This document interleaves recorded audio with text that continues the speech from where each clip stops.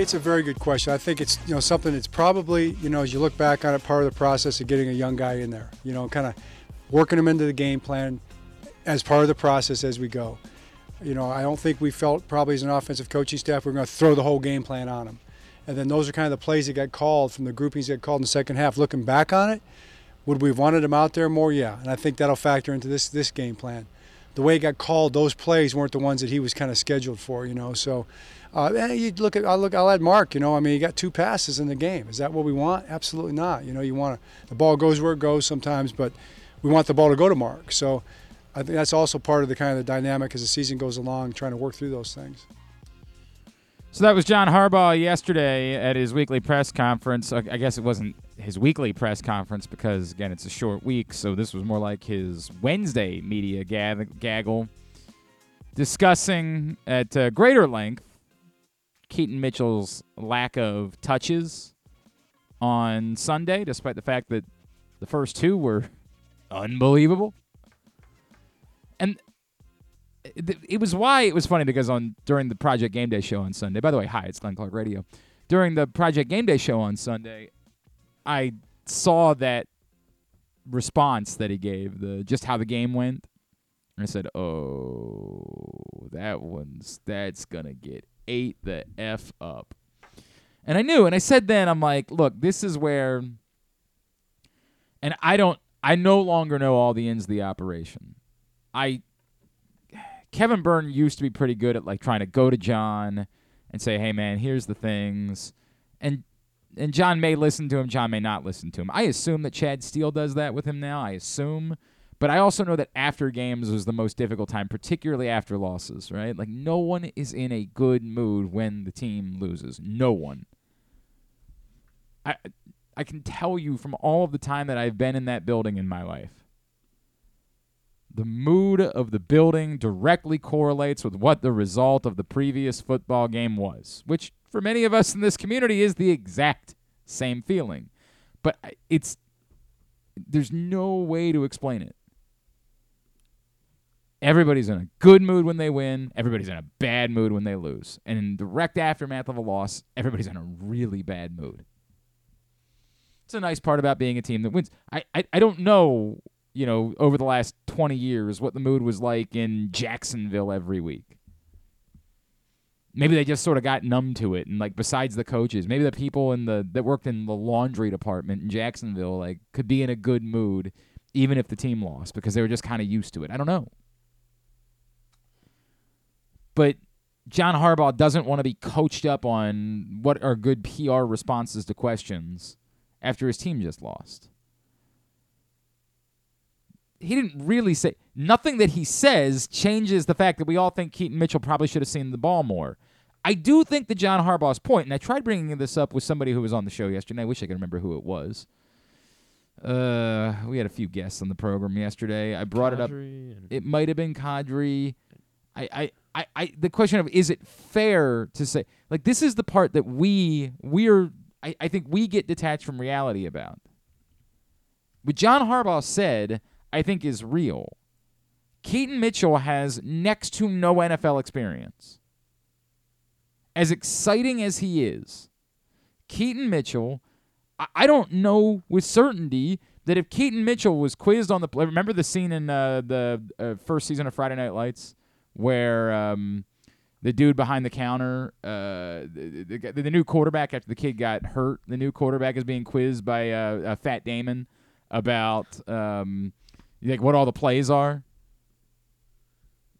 That, I don't know if they gave Keaton Mitchell that quiz that he'd be able to ace it. He's barely been around. He's barely been involved. So, John Harbaugh's point is taken. As much as we're excited about Keaton Mitchell throwing everything at him and saying, you're going to be the guy, I can understand why they said coming in, well, that might be limited. Now, do you rip that up and say, dude, the guy's too explosive, you just have to get the ball in his hands somehow, some way? This goes back to the eternal, if somebody's really good at catching but terrible at blocking, This was J.K. Dobbins' problem early on, right? Like, we were all excited about J.K. Dobbins' potential as a running back. But remember, the playoff game in Buffalo turned because J.K. Dobbins whiffed on a block. Utterly, completely whiffed. It's the part of the story that nobody ever talks about. That's a touchdown right before the interception that changed the game if J.K. Dobbins doesn't whiff on that block. And while I never got the sense, there have been players during their time in Baltimore that I have been told, yeah, that guy can't be on the field because he's going to get somebody killed. Running backs in particular. That we liked their talent, we liked their skill set, but the coaching staff said, we can't have that guy on the field. And they couldn't say it out loud, but I would get wind. Why isn't this guy? Boy, he looks like he's got something to offer. Why isn't he seeing any playing time? Because he's going to get somebody killed. Because he doesn't block. Now, I want to make it abundantly clear. I'm not saying that's Keaton Mitchell's story. Nobody knows. But the notion of just the guy looks like he's talented, put him out there for every play. I understand the pushback from John Harbaugh. Still, it seemed strikingly small. Jonas Schaefer's point that he was only on the field for 4 snaps at all seems like a miss. And if John Harbaugh's telling the truth and they plan to expand that role moving forward, that smells like a good thing to me. Certainly smells like a good thing for Keaton Mitchell fantasy owners, who still got, despite the fact that he barely touched the ball, something like 15 points out of him on Sunday. Might have been helpful for you. I don't really have anything else to say about Sunday's game. I'm kind of moved on from it. We'll talk about it in a minute. Chuck Pagano is going to join us this morning. We will get his thoughts on what he saw from the Ravens. This is a nice thing about being a Thursday week is like we can kind of start shifting focus like ASAP. So we'll look to do that at some point in the next day or two. But we will chat with Chuck Pagano about what he saw on Sunday and what the Ravens need to fix. Also this morning, we do our regularly scheduled Tuesday events. Patrick Stevens will join us, but that'll be pleasant too. Lots of pleasant stuff to talk about. Ravens lost. Maryland stinks. We'll talk to him about a disastrous weekend down in Asheville. Towson got a win. So. They did. They beat Robert Morris. That is true. Didn't cover. So well, then forget it. Doesn't really count. They're done. They're done. They get Houston this week. Yuck. Yeah. That is a rough. You never know. That's a tough field that they're playing down there. Also, this morning we will preview Waive-Wire Wednesday. I don't even know if there's anybody to pick up on a Waive-Wire Wednesday. Alexander Madison got hurt, so Ty Chandler might be. Okay, I guess. I guess. Hail Mary. I guess we should talk more about Noah Brown, who like last week we were kind of dragging our feet on. Are we no longer dragging our feet? I don't know when. What's his face? Nico Collins comes back, so that probably has something to do with it. Not great options, but we will discuss the options that do exist with our buddy Joe Serpico from PressBox and County Sports Zone Radio. The MIAA finals are set. Griffin's guys at Concordia Prep. They're in the B title. My guys. That's his team. They call them the Fighting Griffins. That's what they call them, actually. That's the name of the team, the Concordia Prep Fighting Griffins. That'd be a good name. That would be a good. The Flying Bass is what they call them. We will chat with our buddy Wes Brown about the MIAA finals, the next round of the MPSSAA playoffs, and everything else going on in the world of high school sports this week. So that's all on tap this morning. The news last night, of course, was Gunnar Henderson officially named Rookie of the Year. I don't know if any of you guys had tickets on Gunnar Henderson to win Rookie of the Year. Did you? I did, yes. When did you get in? I got in at the end of July, so it was what was the number right at that point? It was plus 115. Oh, okay. Well, that's not. I mean, come on, it's plus odds. I hear you, but there were people take that had him at much more significant odds than that. I'm still happy about it. I'm not saying money's money. I'm with you on that. If you want to maybe start thinking about other, I told you last night that I thought 7 was too rich for my blood when it came to Buffalo, and I didn't expect them to lose outright, but that would be one that I hope you played it after I tossed that out there yesterday. If did you? No, I didn't. Oh, I also didn't play the under either. So. Ooh, did the under hit? Yes, the under did hit. It was 47.5, and then it was prime 46. Time. Look at you with your primetime unders. So. You gonna do it for Ravens Bengals on Thursday? I don't know. Yeah, it's a real test of primetime. What about Kansas City, Philadelphia next Monday? You doing it for that one? I don't think I can do that one. I feel like part of the reason primetime unders have hit is because primetime games have stunk. They've been the pits. Awful. Well, there's something wrong with the Bills. If you're thinking about the next bet that you want to get in, the place to do it is Superbook. Download the Superbook app or go to superbook.com. Use the code GlennClark23 when you sign up. You'll receive up to a $250 same-day first bet match, win or lose. Right now, with Superbook, use that code at GlennClark23. So, yes, congratulations to Gunnar Henderson on being Rookie of the Year. It's anticlimactic. We all knew it was happening. I don't really have a ton more to say about it, frankly. Gunnar Henderson was phenomenal. He was as advertised, if not more. Had a little bit of a dip there at the end. Obviously got off to the slow start. Had a little bit of a dip there at the end. You hope that next season, having gone through the entirety of a Major League season this year, he'll be able to perform at that level for all 162 games. And if he does, then you're really cooking with gas, and you're talking about someone who is going to be a genuine top-of-the-game type of superstar for the years to come. The fact that the Orioles found Gunnar Henderson after all of the regular picks in the first round, it really, we don't talk about it in baseball quite as much, but it's wild to me. When we talk about Mike Elias, some of the things we say are well, it's easy to find Adley Rutschman. You had the number 1 pick in the draft. Everyone knew he was the best player. Gunnar Henderson is the one that, if you're Mike Elias, you hold up as proof of we know what we're doing. Because Gunnar Henderson wasn't the best player in the draft. He wasn't one of the top 10 players in the draft. Or 15. Or 20. Or 30.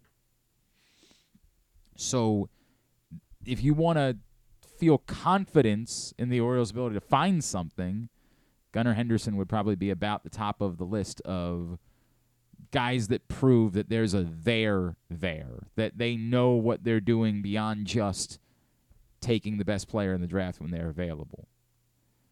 So, bully for Gunnar Henderson. The Orioles get another pick that's essentially right about where they found Gunnar Henderson, right? I don't know if we know the number of the pick that they get out of it. Somewhere between 25 and 40. Well, because they're going to pick 24th or 5th. And then, it's going to be somewhere between, I guess, they'll have 2 more picks between 30 and 40. I saw it going around. I know. I wasn't sure if those were the exact. I saw it floating around. Did Jacob Calvin-Meyer have it? Might have been who had it. Yes, the Orioles have the number 24 pick. That's their actual pick. Then they get the number 32 pick, which is the Gunnar Henderson pick. And then they get a competitive balance round A pick at number 33. Wow. So they will have 3 picks in the top 33 of the MLB draft, which none of them are going to be obviously at the top of the draft, but with this group of guys being elevated to the major leagues and sort of depleting the farm system a bit, it would be helpful for continuing this thing and trying to get more talent into the pipeline. And yes, the ironic part being that Gunnar Henderson was the 42nd pick of the 2019. So they have 3 picks that are all better than the pick where they got Gunnar Henderson. So that seems cool. That's cool. Thanks, we'll Gunnar. take that. Yeah, God bless you, man. Maybe that be the case for Heston Kjerstad and everyone Jackson else. Holiday. Yeah. May that continue to be. I guess Jackson. Those guys were top of the draft picks, so it wouldn't be quite the same. But yes, may they continue to get the Orioles high picks. Tonight we'll find out about Manager of the Year. The internet sleuths say it's not Brandon Hyde because apparently the way that the nominees were announced it's supposed to be in alphabetical order, but 2 of them were not listed in alphabetical order, and the belief is that that's because they accidentally screwed up and listed them in the order that they finished, because apparently they did that last year. So that was one of the things the internet. Also, there was apparently some weird post that Jeff Passan tweeted that maybe suggested that, and then he tweeted it and deleted it. I am not all over. When he tweeted the nominees, right? Is that when it was? Because he tweeted out the nominees, I think, and they were in the order. Yeah, they were in the order that it felt like. One. Yeah, like the odds okay. one. And then I think people started pointing it out. And they're like, "Oh, they did the thing where they accidentally." Bro, I got to be honest with you, man. I am not this deep into Twitter. In order. I am not this deep into the game, so I don't know. But I thought Brandon Hyde should have been Manager of the Year. With all due respect It would be one thing if the award was given out after the playoffs, in which case, like, yeah, Bruce Bochy is the manager of the year, of course. But the award isn't. Like, the playoffs aren't taken into consideration. It's not voted. It's voted on. It's voted upon at the end of the regular season. So because of that, in what world would Brandon? Am I living on Crazy Island? How could Brandon Hyde not be the manager of the year if you didn't involve the playoffs in the conversation?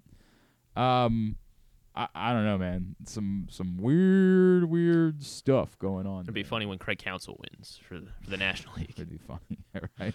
Who holds the press conference? Honest to God, like, it's got to be the weirdest bit of all time. Do the Brewers hold a press conference and like, sorry, he's not here? How do they go about? I really don't know how they would go about doing that. But that's in the 6 o'clock hour tonight. They will announce manager of the year in both leagues, and I don't know. I guess there is this thought process that Bruce Bochy might be the manager of the year in the American League for whatever. Who cares is the real answer to this, right? Like, these awards are neat. I care more about them for the players, because for the players it defines the way that they speak about your career. For managers, the definition about how we speak about your career is how many World Series you win. That's a fact. You have no idea how many times did Joe Torre win Manager of the Year? I don't know. I mean, times maybe. I'm going to guess he won it a few times, but I don't know. Who the F knows? So I'm much more inclined to be dismissive of it if they get Manager of the Year wrong. By the way, he only won it twice. Won 4 World Series, only won Manager of the Year twice. Because, of course, Manager of the Year is typically the award given to the manager whose team outperforms the expectations most. That's normally how Manager of the Year works. Kind of hard for the Yankees to outperform expectations when you assume they were going to win the World Series every year. We define managers by how many titles do you win. So if Brandon Hyde doesn't win Manager of the Year tonight, I'm not going to be all that worked up about it. I think they'll have gotten it wrong, but so what? We define everyone in this town knows how many MVP awards Cal Ripken won. Everyone knows. We define players by those types of things. Players are defined by, we talk about Cal Ripken and say he was Rookie of the Year, he was a 2-time MVP. We know all of those things off the top of our head. The player awards matter. I'm glad they got Rookie of the Year right. Because for Gunnar Henderson, he'll carry that with him for the rest of his life. For the rest of his life, Gunnar Henderson, when we talk about him, he'll be the Gunnar Henderson that won Rookie of the Year, was a 8-time batting champion, a 5-time MVP, and won 12 World Series titles. We'll talk about him like that for the rest of his life. I mean, I don't want to go crazy. Like, I want to go on the shallow end. Right? 13 would have been absurd. Yeah, obviously. That's how we talk about Gunnar Henderson, and players is by those awards. Managers, we don't. So I'm not going to like scream and lose my mind about it. But the absurdity of Bruce Bochy, again, for a regular season award, having a much better roster where they spent a ton of money on it, and not being as good as the Baltimore Orioles, winning Manager of the Year over Brandon Hyde would be mind-blowing. Mind-blowing. But people seem to think it's going to happen. So what are you going to do about that? If he wins, he wins. I can't fathom someone explaining why they would vote for Bruce Bochy over Brandon Hyde for Manager of the Year. I can't fathom that. But again, it's Manager of the Year. No one. The greatest manager in Orioles history is Earl Weaver. How many times did Earl Weaver win Manager of the Year? No one knows. No one knows. We don't care, man. We just don't judge managers by Manager of the Year. I don't even know if they even had Manager of the Year back then, so I can't tell you if he won Manager of the Year. His career, his accolades are an Orioles Hall of Famer, World Series champ, and his looking at number Wiki, is, right? Yeah, That's all you're doing. Yeah. I don't know when they started. When was the first Manager of the Year? It might be that. Do we have to call somebody here? Oh, yeah, we do. I got to get to that. I don't know what's going on with Griffin over there. Yeah, they didn't start giving out Manager of the Year to 83, so I guess Earl Weaver wasn't going to win Manager of the Year. So the wrong person to measure by that. The Manager of the Year thing just doesn't. Whatever. All right, I've said my piece about the awards. If you want to hear more about Gunnar Henderson winning Rookie of the Year last night, then right now go to, or maybe after the show is over, if you don't mind, it'd be cool if you stuck around. Go to Facebook.com/PressBoxSports. Click on the Videos tab, or you can go to YouTube.com/PressBoxOnline, PressBoxOnline.com/video, and that's where you will find Stan the Fan Charles, Ross Grimsley, and Luke Jackson all getting together to talk about Gunnar Henderson's amazing rookie season and culminating with Rookie of the Year. Find that show right now. Later this week, Stan the Fan will get together with our friend John Eisenberg, the author of the new book, Rocket Men, about the history of black quarterbacks in the NFL. Ravens, another really disappointing defeat over the weekend. 7th time in the last 2 years they have lost a game in which statistically they had at least a 75% chance of winning it in the fourth quarter. This man handled trying to clean it up and talk about it for our friends at the 33rd team. He is a longtime friend of ours, former Ravens defensive coordinator, former Colts head coach. Our buddy Chuck Pagano is back with us here on GCR. Coach, it's Glenn in Baltimore. It's always great to chat with you, sir. Thank you for taking the time for us this morning. Hey, of course. Thanks for having me. Coach, you referenced it in the video, right? Like, that was – it got away from him. It was a wasted opportunity. I struggle with talking about this because I do know that it's unacceptable that the Ravens have had this happen so many times over the last 2 years, but I also know that in order for something like this to happen – you have to be in position to be winning games in the fourth quarter frequently over the last 2 years. So how do we measure the disappointment of them losing games like this versus how remarkable it is that they've been in every game where Lamar Jackson has been healthy? There hasn't been a single game when Lamar Jackson has been healthy that they haven't had a chance to win in the fourth quarter over the last couple of seasons. Yeah, well, make no mistake about it. This is one of the best, if not the best, football teams, top to bottom in the National Football League, right? I mean, when you talk about going out and getting Todd Monken, the receivers that they added, the skill positions they added, that's all we talked about ad nauseum was we got to get Lamar, weapons. So they went out and did that. You got, top 2 defense in the National Football League, the job that Mike McDonald has done, the job that John Harbaugh and the staff continue to do. Now, this recurring theme of these, fourth quarter meltdowns, whatever you want to call it, it's pretty simple when you just look at it. And if you just do, a couple things in the fourth quarter, like you've done the entire game, just first and foremost, take care of the ball, right? Right. The 3 losses this year, the Colts, they turn it over twice. The Steelers, they turn it over 3 times, and then 2 times this past week to Cleveland. You got to be lucky, right? You got to have some luck on your side, and Lamar has a ball, batted up in the air, and it lands in Newsom's lap, and he runs it in, for a pick 6. Next thing you know, you're in a 1-score game, and 9 minutes earlier, you're up 14 points. So, execution, run the ball, stop the run, take care of the quarterback. Deshaun did a great job of running around, getting out of harm's way, extending plays.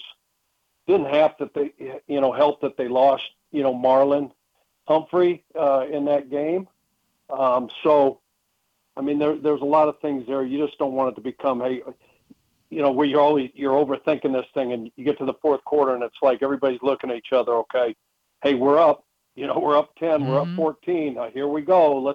You start thinking about it too much, and it becomes like a self-fulfilling prophecy. So with that said, Coach, are you worried? Is it just an anomaly? Like it's a trend, but is it more, to your point, hey, look, this is a good football team.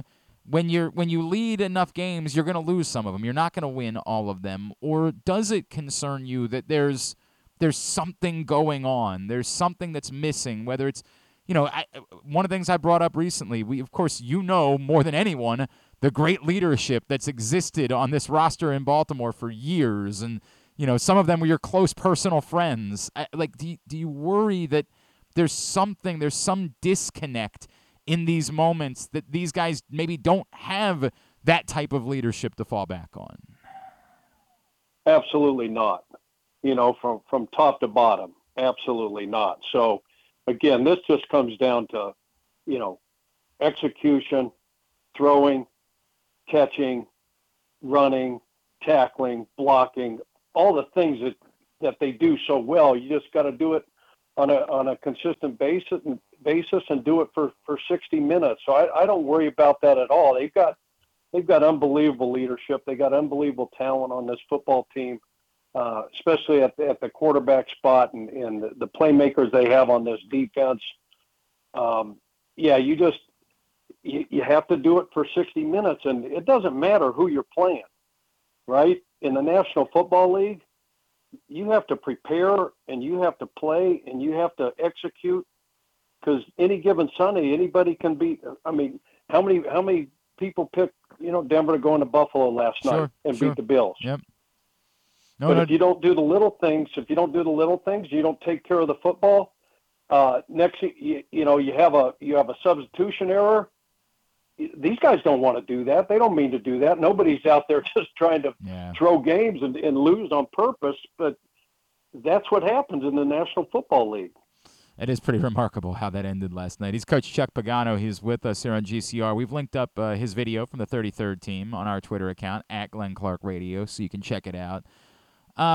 Coach, can you take me through how difficult it is as a head coach when you have a lead to decide, and I know that you weren't an offensive coordinator. I know it's not even really the role of the head coach, but undoubtedly the conversation continues to decide, hey, here's when we need to start trying to run the ball a little bit more versus, hey, we can't take our foot off the gas. We need to keep the same game plan that we had despite the fact that we're up 17-0 early. We need to be mixing it up because it's easy for us dummies, to say, wow, the Ravens were up by 2 scores for most of that game, and their running backs only had 16 total carries. That doesn't seem right. Like, that number seems low for a game, but that if they had 25 carries and they lost, we'd come back and say, well, they tried to go run and hide, and they didn't keep up the intensity that they needed in order to win that football game. What is that decision-making process like when you're in a game where you have a lead?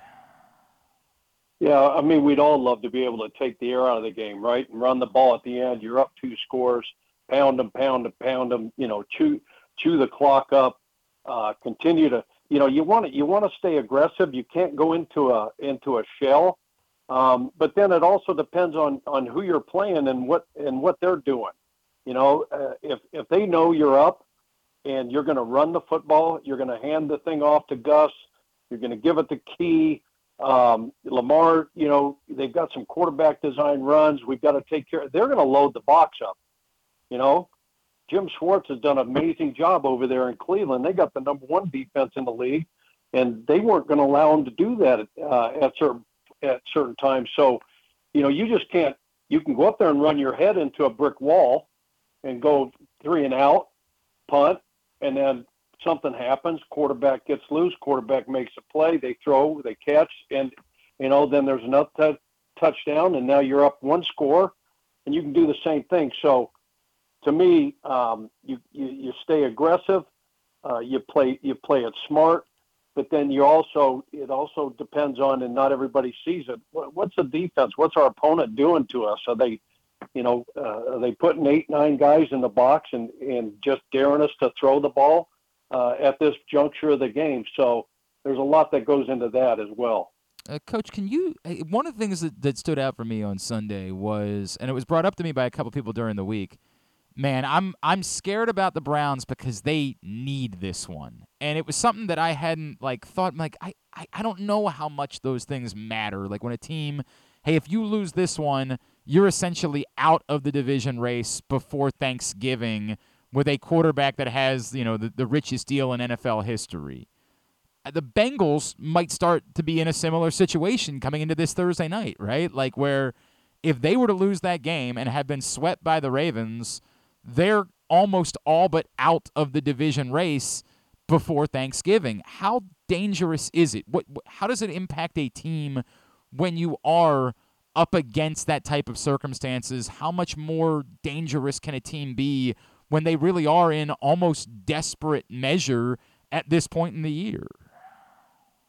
Yeah. There's no doubt about it. There's no team that's more dangerous than one that is sitting where you just described. Cleveland coming in last week, Cincy coming in, Thursday night on a short week, and believe me, I've worked for John and in that organization, and they didn't sneak up on the Ravens. Nobody's going to sneak up on this football team, regardless of what that record is, and it all comes down. It was nameless, faceless objects. With John and the Ravens. It was always about us, and it didn't matter about the opponent. Sure, we knew the opponent, we studied the opponent, we prepare for the opponent. You know your matchup, your assignments, what your job, your all that stuff, right? Players and coaches. So it isn't, because you're a desperate team. Everybody's good. Anybody can beat anybody on any given Sunday. So it comes down to you got to show up. You got to play hard. You got to give great effort, have that enthusiasm, all that stuff. Because they all can beat you. And there's no division, as good as the AFC North right now in the National Football League. There's not all four teams have winning records, and no other division in the National Football League can say that right now. So, yeah, I mean, if I'm sitting here, I'm Cincinnati. I'm 5-4 right now. I've already gotten beaten by the Ravens. This is a must-win for. Yeah, you're going to get their best shot, but guess what? You're going to get everybody's best shot, especially when you're the Ravens. You're 7-3, and you're being talked about the way you are in the National Football League. Coach, I'll go back to what you said earlier, though. Nothing about these disappointments. Nothing about the way that they've lost some of these games in the fourth quarter this year, last year. Nothing that wavers your belief that this continues to be, if not the best, then one of the top teams and one of the teams with the best chance of making a run to a Super Bowl. No, absolutely not. And again, both teams are coming in on a short week. Ravens are at home. Cincy's got to travel to them. No, I'm not worried at all. There's just too good of coaches, too good of talent, organization, top to bottom. They'll get this thing rectified. And again, it's really simple. Just do the little thing. Take care of the program. Like McAfee always says, right? Yeah. The ball is the program, and so if we just do that. And do the little things better than everybody else, we'll be fine. All right. I know you're right, and I certainly am not going to overreact to it, but boy, you know how this goes, Coach. You lose one game, and all of a sudden, it's the NFL, man. It just affects you. Oh, well, like I said on the deal a week ago, hell yeah, I'm right. I know not you overreacting, but yeah. I'm like, yeah, Baltimore is the best football team, and not just the AFC. But the entire National Football League, and they still are. They're one of the top 2 or 3 teams, but you can't beat yourself. You just can't do it. No doubt. And it's some weird things going on. The Ravens can't kick a field goal these days, which is a bizarro world scenario. No, come on. I mean, you kidding me? I mean, you got the best kicker in the history of the game, right? It's a weird. And now we get a field goal block too, and I mean there's the difference in the game as well. It's a weird. There are some weird things going on these days, Coach. I don't know how to define them. Of course, the 33rd team, as Coach mentioned, obviously the Pat McAfee show as well each week, where he gets to go hang out with the guys. I don't know how much you love doing that, flying back to Indy for it. Anything else that we can plug for you, my friend? All good. It's always great being on with you guys. Coach, love you. Always appreciate taking the time for us. Thanks for doing this week. Appreciate you. Thanks. Coach Chuck Pagano with us here on GCR, as he always is. I keep thinking about that, and I don't know how I'm going to make my pick for Ravens-Bengals this week, but I keep thinking about that. I'll give our friend Stan the Fan some credit for that. Like, Stan was harping on that with the Browns. Like, they lose this game,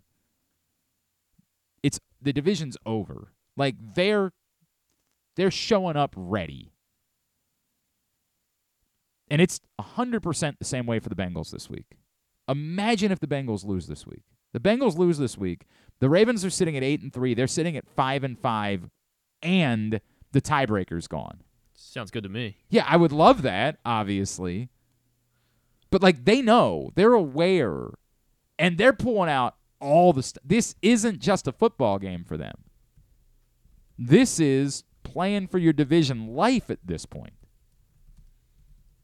You'd be 2.5 games back, and really 3 because you add in the tiebreaker.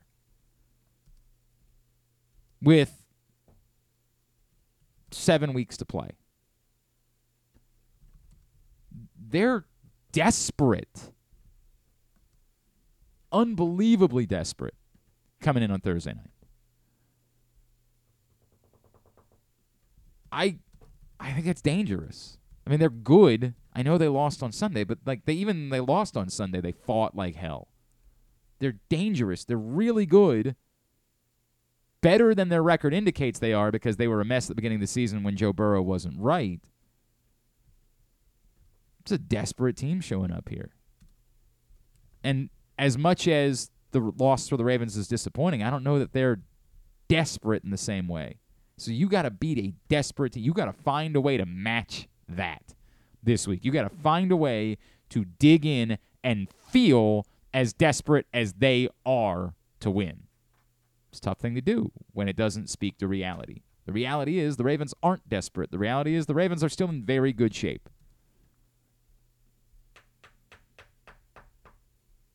But you're going up against a team that's playing for their lives in the division. And that's a tough thing to do. It's a tough thing. It's why you kind of like the idea of the division games being at the beginning and the end of the year. So a bit more defining. It's an awkward time to be playing a critical division game. All right, today's show is brought to you by... Well, you know what? This one's brought to you by Live Casino and Hotel. Griffin, you want to tell everybody what's going on there?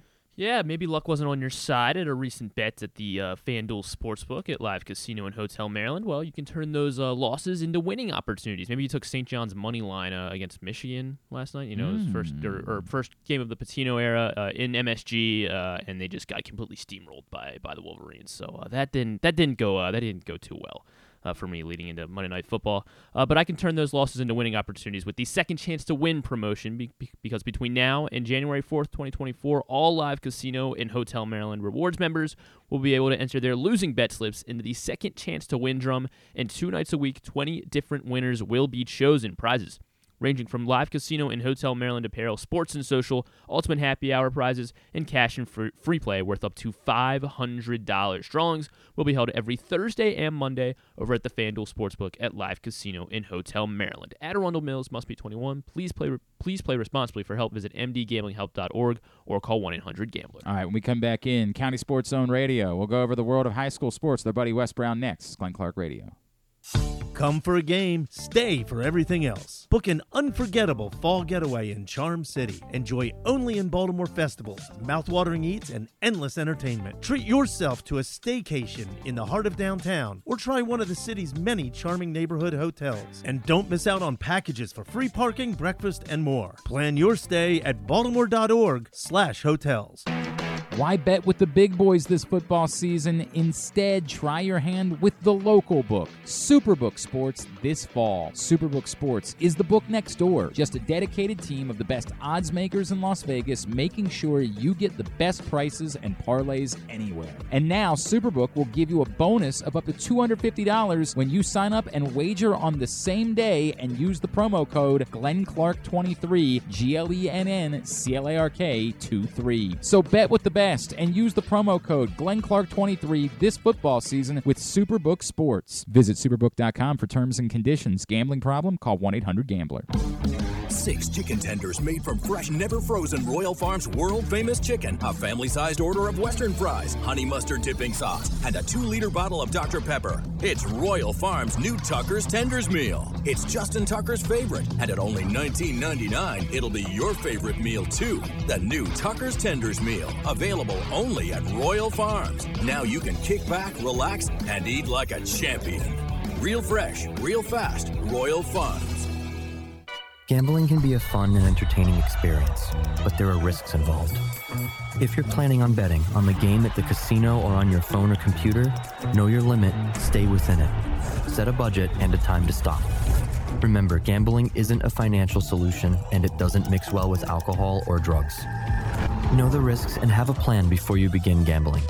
For free and confidential services, call 1-800-GAMBLER 24/7 or go to helpmygamblingproblem.org. What's up, everyone? It's Tyus Bowser, and I've had so much fun hanging out with Rita and putting up with Glenn the last couple years that I've decided to do it again. Season 3 of the Tyus Bowser Show is happening this year, as we'll be all over town, giving you the chance to get to know me and some of my teammates. As we talk football, life in general, and just say what needs to be said. You can find out more about the show by going to PressBoxOnline.com/Bowser. If you don't live in the area, you can watch the shows live on Facebook and YouTube. And if you miss one, you can listen Friday nights at 105.7 The Fan. So we'll see you all season long for the Tyus Bowser Show, a partnership of PressBox and Great Ace Memorabilia. The next Tyus Bowser Show is Tuesday, November 21st at Mother's North Grill in Timonium. It's brought to you by Superbook Sports, AJ Michaels, and HelpMyGamblingProblem.org. What company has the expertise to make your home healthier by purifying your air and killing all viruses, allergens, and bacteria? AJ Michaels, Heating and Air Conditioning in Baltimore and Annapolis, ajmichaels.com.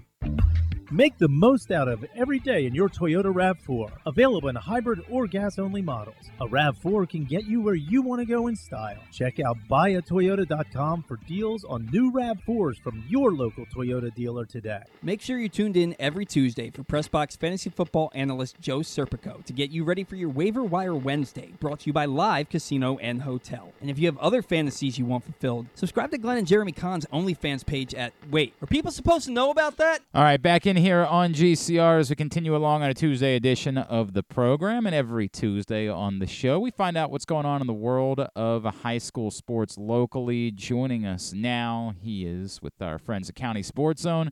It's time for County Sports Zone Radio with our buddy Wes Brown. Wes, good morning, man. How are you? Doing well. How are you? Everything is good to hear. So some controversy on the public school level this weekend. Tell me about it.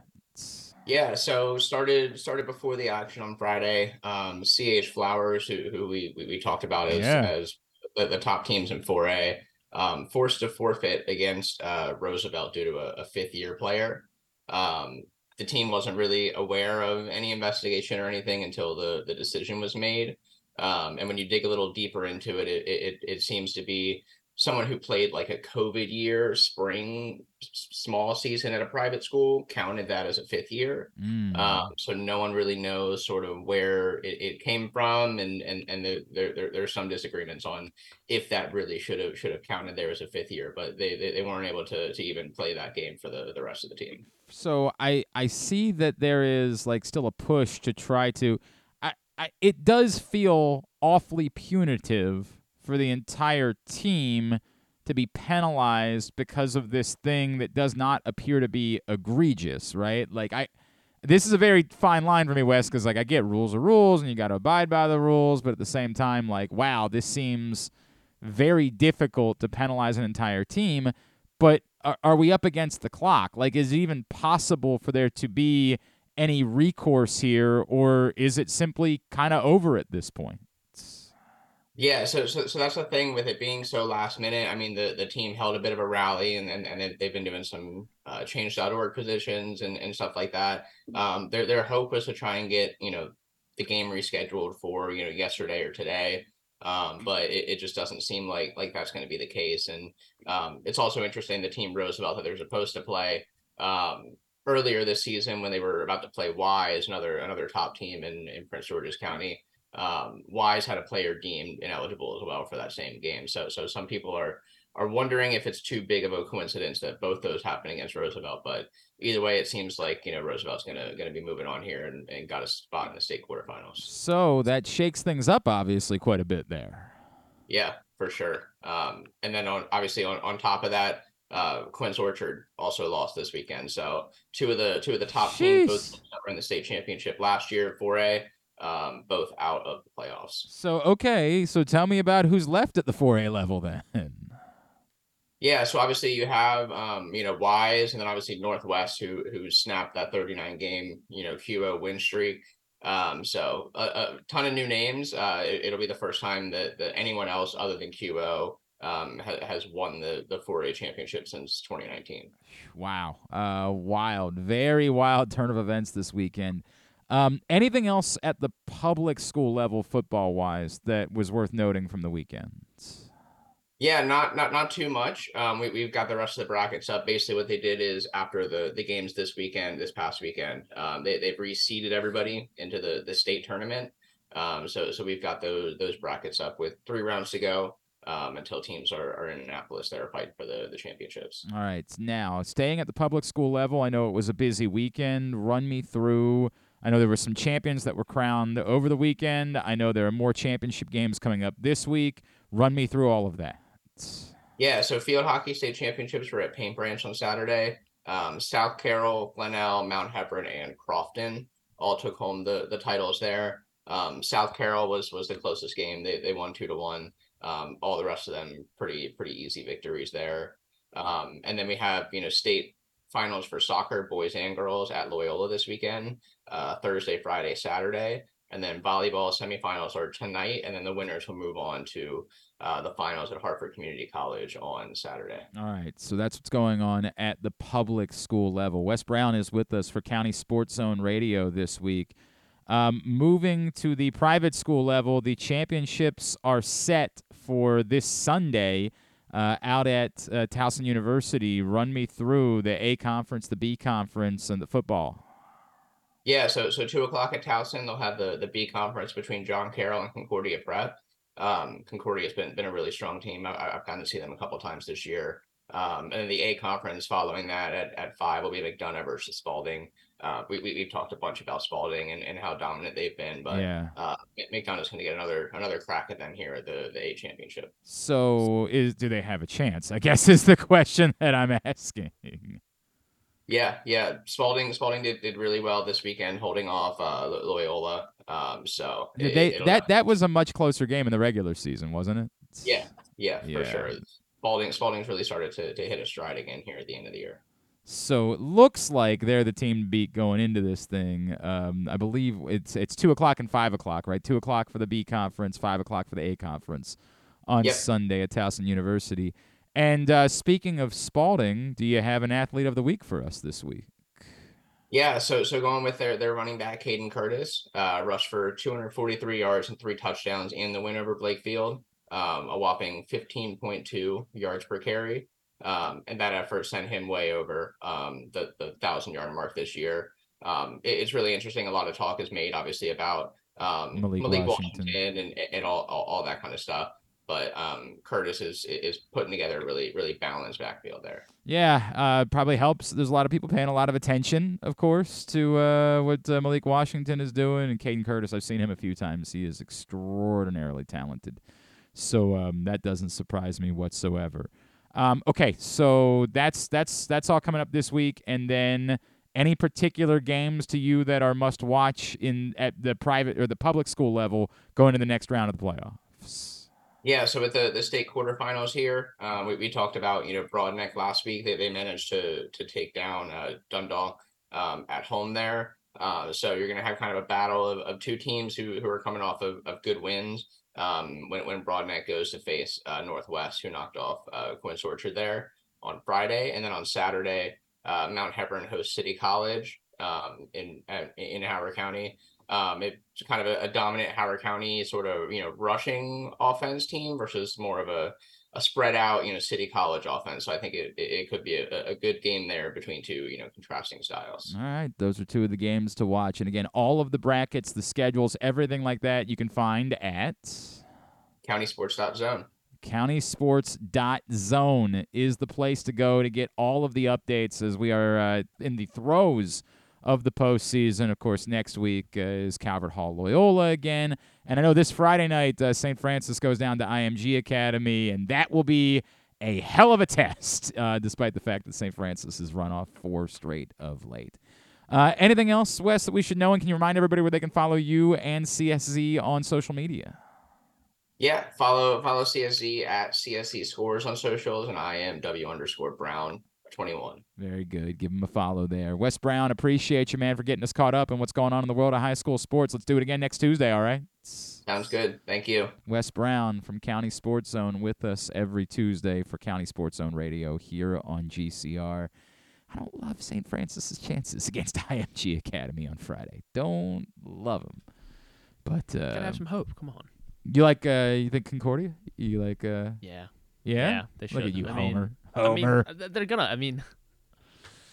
They have one of the best defenses in. I think in the state. Like they've two of the best edge rushers. Mm-hmm. Sid Stewart, Ernest Willer. Ernest Willer is a Under Armour All-American. And have they? Do you know where they're going? No. Willer has a ton of offers. Sid Stewart's still a junior. Oh, and he leads the team in sacks. He was second in the state last year as a sophomore in sacks. I don't know where he ranks right now. This season, but Sid Stewart's got a ton of offers. I think they both already have like Maryland, Boston College on the table, and so they'll have their options open. Of course, Lo Siento John from Little Rock is Dundalk fell to Broadneck and had their playoff run end over the weekend. So I know it's a very sad moment for John and all of our Dundalk friends. We'll pull one out Manchester for Valley lost as well. I forget who they lost to, but they lost. It's all over the weekend. It's all over. I don't know what they do in Dundalk. I'm guessing it like when they're sad. I'm guessing it involves malt beverages of some sort. If I had to assume, or at least very cheap beer, very very cheap beer. If I had to guess, when they are sad, but. Some good games coming up this week. The high schoolers, of course, not. No, not them. Not the high school. Not them. The alums. That's who I'm referring to. The alums or the people that maybe went and never finished. I think there might be a few of. I think that might be the case. All right, winding down for hour number 1 of GCR. Today's show has also been brought to you by, or it's a reminder, the next Tyus Bowser show will be coming up next Tuesday night. 1 week from tonight, we are back in action. We will be back at Mother's North Grill in Timonium next Tuesday night for the next Tyus Bowser show. Find out more, PressBoxOnline.com/Bowser. The Tyus Bowser show is a partnership of PressBox and Grade 8's memorabilia. It's brought to you by Superbook Sports, AJ Michaels, and HelpMyGamblingProblem.org. It's really as simple as this. You got friends that are coming back home for the holiday next week, family members. And you're like, God, what am I going to do? We've all been there, man. Like, we have all been there. Most of my family is here. And now that I've got kids, it's not the same. When I was in my 20s, like, friends that had moved away would come back and stay with me. It would be like on air mattresses in an apartment. And I'd be like, I guess we're going to go to the movies. Everybody goes to the movies. Thanksgiving weekend. It's the only good. Nobody went and saw the Marvels this weekend. It was awful. Maybe the movie's good. I don't know. But the box office was dreadful. Yeah. The only saving grace is that next weekend, I'm not sure what other movies are coming out. And, like, everybody tends to go to the movies when all of the family and friends come in for Thanksgiving. So it's the only potential saving grace for that film is that maybe they'll get a Thanksgiving week kick. Maybe.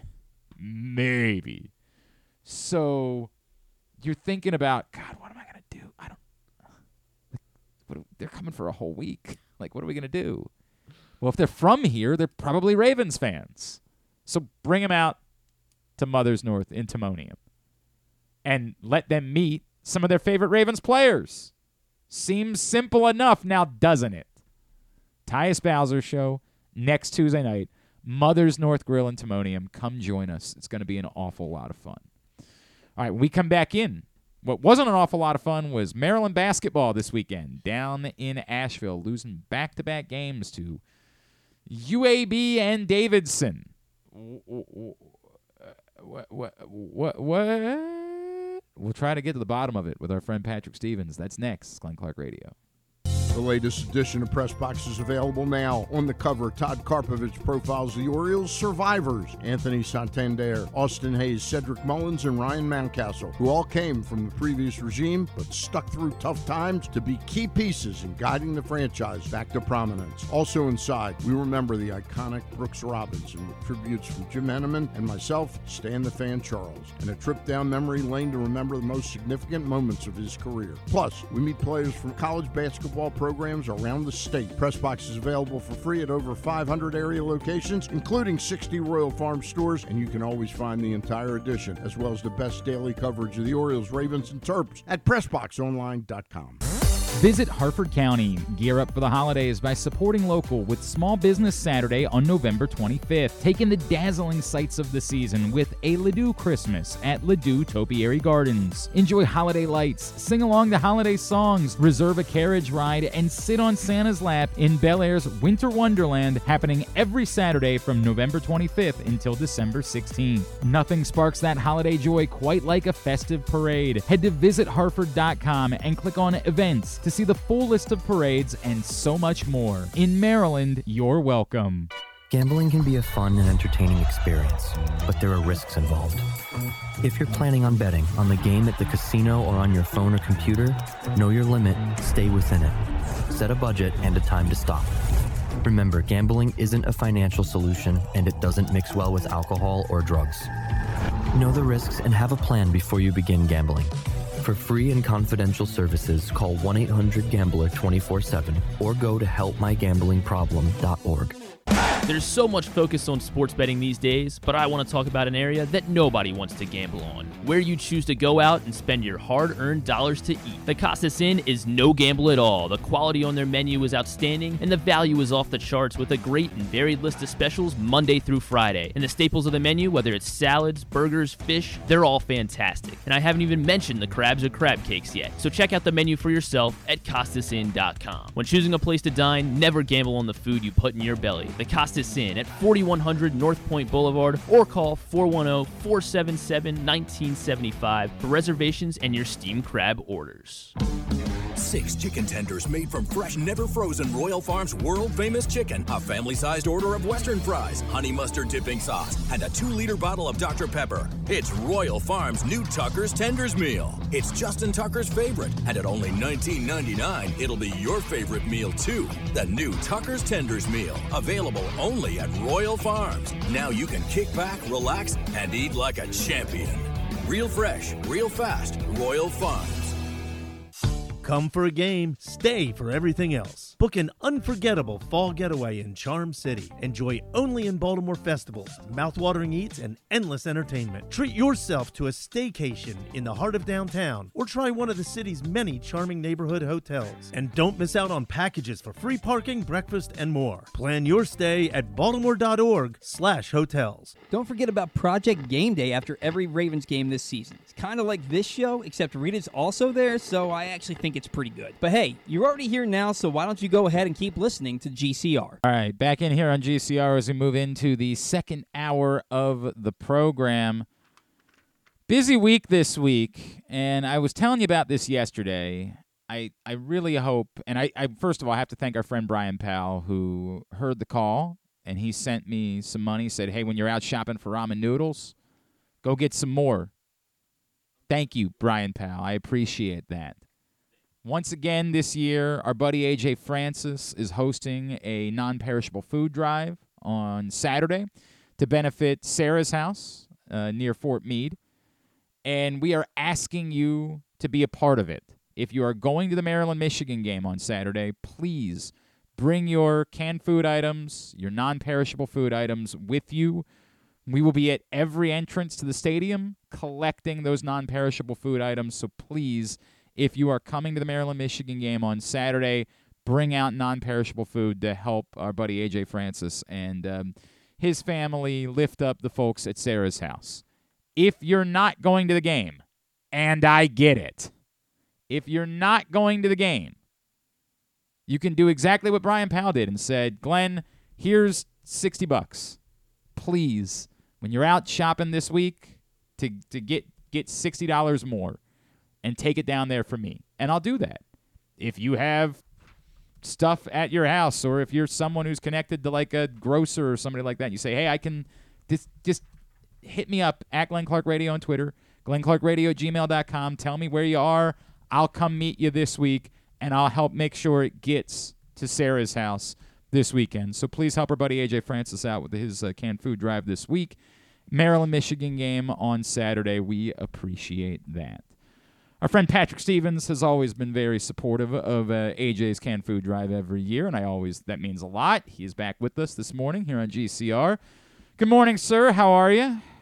I am well. And you, Glenn? I'm all right. Not a great weekend for Maryland basketball, obviously. No. I don't know how much of this is, you can tell me how surprising it really is. I guess we can't be all that surprised by the fact that they're not a very good shooting team.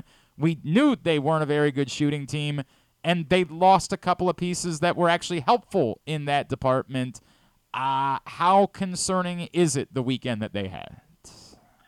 I think in general that you're sitting here staring at a team that through 3 games, which, by the way, is 10% of the season. So small sample size, but not as small as you'd like to think. They're shooting 22.5% from 3. And that just isn't going to do the job. No. Defensively, they've been fine. I mean, Davidson and UAB in particular, still has the residue of a pretty good team. They lost, Jelly Walker, and they don't have quite as good a team as they had last year, I don't think. But there's still enough in place so that, on the surface, a one-possession game against them isn't terrible. Davidson made a few shots, but I don't think they're quite as, frankly, as good as a traditional, typical Davidson team. But you sit there and look at Maryland giving up about a point per trip against Davidson, a little bit less than that against UAB. And you take that defensively. And I thought defensively they were fine against Mount St. Mary's. But offensively, they have not been as good as they should be. And that is a giant alarm, I think, at this point for this bunch. Because if they can't, you have to score to win. And in the modern game, you're going to need to knock down some 3-pointers to be able to pull that off. So I have not come away terribly impressed with what I've seen over the first week of the season. Understandably so. Is it as simple as saying either these freshmen are going to take serious steps forward in the coming months, or this just isn't going to be a very good basketball team? It very well may be the case, just based on the numbers, right? How many guys are they realistically going to expect to be contributors on this team at this point? And I think any sort of math problem that you do with that involves Deshaun Harris-Smith and Jamie Kaiser being productive pieces for them. And if they're not, then the deck gets stacked even more against them. What are you going to get out of Adante Scott this season? He played a little bit better against UAB than he had in the first 2 games. Certainly more so at the offensive end. Can you get anything out of Jahari Long? What do you get out of Noah Batchelor? What do you get out of Jordan Geronimo? I mean, these are all not necessarily wild cards, but not guys that you're counting on to score double-digit points a game. I think you are with Dante Scott, but the other guys, no. So you're going to need offense from someplace, and the 2 freshmen are certainly 2 of the more likely places to expect it from before long. So I don't want to be, because again, we're still talking about 3 games into the season. Was it harmful in anything as far as, I understand, I'm trying to be realistic about this. They have a good, strong season in conference play. They're going to be fine to get into the NCAA tournament, right? If they're in the middle of the pack, was anything that happened this weekend harmful for them? It's too early to know, right? You don't know. If UAB and Davidson end up as top 100 teams, then sure. Then those are run-of-the-mill quadrant 2 losses on a neutral court. Sure. If UAB, which moved up to the American this year, now granted they moved up with half of Conference USA, so the peer group is pretty similar still. But if they struggle in their first year in the American, Davidson ends up as a mid-pack or worse A10 team, then you're talking about picking up a couple quad 3 losses perhaps on the first weekend of the season. Not great. Yeah. So I think that the other element to this too, and I've been pestered about this already by somebody else this morning. Like, again, it's too early to kind of start figuring out, well, this is definitely what is necessary, right? But I'll tell you this much. There have been only 3 teams ever to get at-large berths with 15 losses, and they were all SEC teams at the tail end of the last decade. Vanderbilt in 17, Bama in 18, Florida in 19. If Maryland were to go 10-10 and split in the Big Ten tournament, but also lose its 2 remaining significant non-conference games at Villanova and at UCLA, that leaves them at 18-15. That scenario does. So there is work for this team to do. It certainly can't afford. It can't. I don't think unless it just gets on a tear here and suddenly finds some shooting in the rest of non-conference play. I think it's safe to say this is not a team that can expect to be one of those Big Ten teams that's thrown a life preserver if it goes 9-11 in supposedly the toughest league in the country that doesn't have but 1 or 2 teams that can make it out of the first weekend of the tournament. So, I don't think they can count on all that nonsense being able to carry the day. Like they've got work to do, and they've got work to do starting Friday. So with that being said, Patrick Stevens with us here on GCR. 1, they see an old friend in Hakeem Hart, but 2, maybe Villanova not quite as good as we thought they were. That's a bit surprising what happened last night. Well, I didn't actually watch that game, but Penn, had gotten off to sort of the start that it was expected to get off to. It won its first 2 games against the non-D1 in Bucknell, and then lost to a St. Joe's team that has some pretty good offense. But they played good defense against St. Joe's. So for them to have a decent defensive game at home at the Palestra against Villanova, not astonishing. Okay. That having been said, you would still have thought that Villanova, with the experience that it has Justin Moore, it has Tyler Burton, the Richmond transfer, it has enough that it probably shouldn't have lost that game. And Moore scored 25 points in that game, so it's not as if he didn't do his part. But Penn's been a decent team here. Maybe not as good as you traditionally think of Penn, but they were 17-13 last year. They were a top half of the Ivy League team the last couple of years. So not a bad team. And Philly hoops is a little bit of a different animal. That's almost Penn's Super Bowl in a lot of ways. So I think that, everybody's allowed to have a bad day, right? So I think Villanova probably will come out pretty fired up. I would think that if you're Maryland, you would come out pretty fired up too after what happened over the weekend. You would think, wouldn't you? Of course, that is Friday night at the on-campus facility at Villanova, which is not a very big building for a game like this. All right, Patrick, on the local front, I know Towson bounced back, got a couple of nice wins. UMBC, that one I don't want to say is alarming because I'm not going to pretend to know a lot about Marist, but it felt like that was probably a bit disappointing after their offensive performance against Louisville.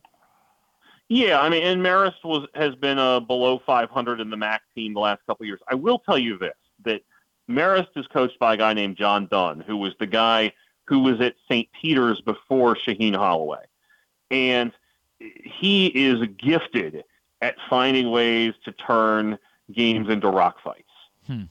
His teams play like, and I mean this in a good way, like his St. Peter's teams were generally under-talented, and he made the most of those teams. So, I think for Marist now 2-0, I look at that and I chalk that up as much to, well, that was a John Dunn special in a lot of ways. Okay. And so, but if you're UMBC, there's probably a little bit of, you come back, you're feeling great about yourself. You drop 94 on the road or 93 on the road against an ACC team. And then that's what you do. You probably feel like you would like to have that one back. So, for UMBC, they get 3 games at home this week. They get a non-D1 tonight, and then Sacred Heart and Loyola over the weekend for their MTE event, with Sacred Heart playing Loyola on Saturday. Right, and at that game, Sacred Heart playing Loyola at UMBC, which is at UMBC, yes. The strange thing. And then UMBC, is it the Sacred Heart game on Friday? Is it like 11 a.m. game, right? It's at 11 a.m. Yeah. Loyola, speaking of which, they got I don't know how good it was, but it was a gutty road win over the weekend. Yes, they went on the road. David Brown with the 3-pointer to win it.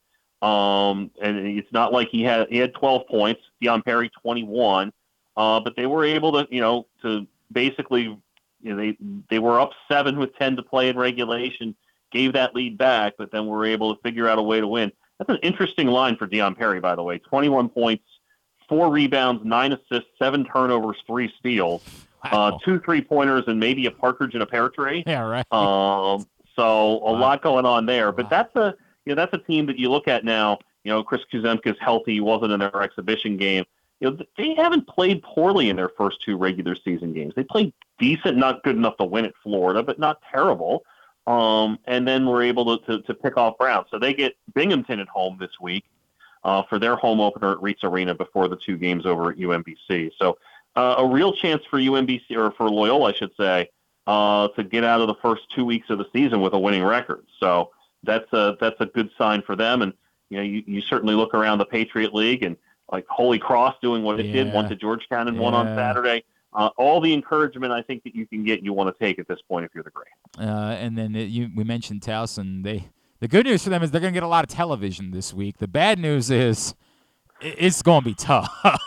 Yes, I think Houston is a tough ask. Yeah. I mean, that's for a team like Towson that remains, it's a staple of the Tigers and the Pat Scarry era that sometimes that their best offense is just going and crashing the offensive glass.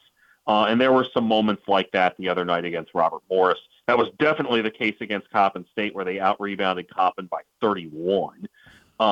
You look at what they did on Sunday night. It wasn't the greatest offensive display. The efficiency suggests it was better than probably I'm giving it credit for.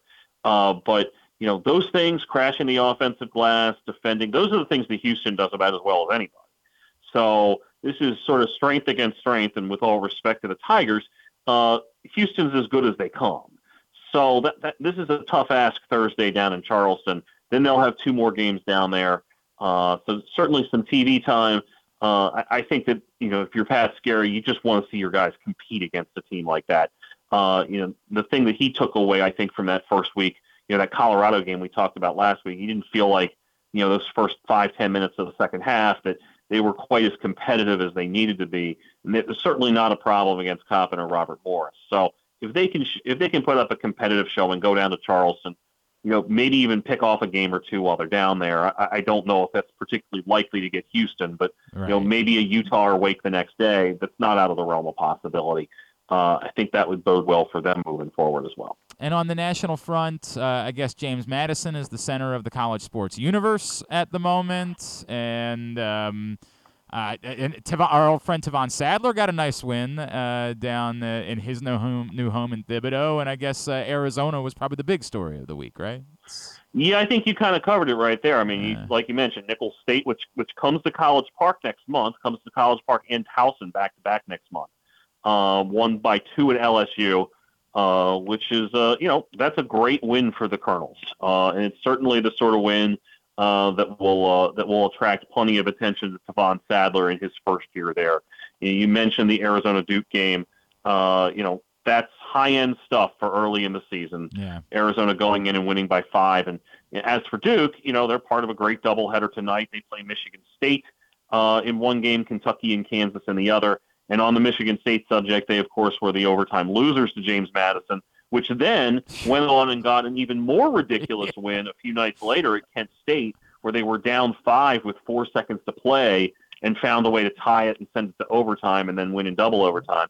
And then they hung 100 on Howard the other night, a team that had been in the NCAA tournament last year as the MEAC champion. So even without the ranking, it was a fabulous week for the Dukes, who were already supposed to be one of the better teams in the Sun Belt this season. They've got some pieces. TJ Bickerstaff, the former Drexel and Boston College big man. Terrence Edwards is a junior that has been part of Mark Byington's rebuild down there, and some other guys that have certainly been able to contribute. Michael Green and Julian Wooden having super efficient weeks with the minutes that they had. So a lot to like about the Dukes. There's certainly some rattling as this year's FAU. I'll tell you what, you look at their remaining schedule. They've got a neutral site event next week but there isn't another high major team on their schedule. So this is a team that could roll up a pretty good record, particularly in non-conference play. I think the bigger question for them might be, how do you deal with the travel that you have to fight through in that league, where you have these Thursday, Saturdays that are usually on the road together.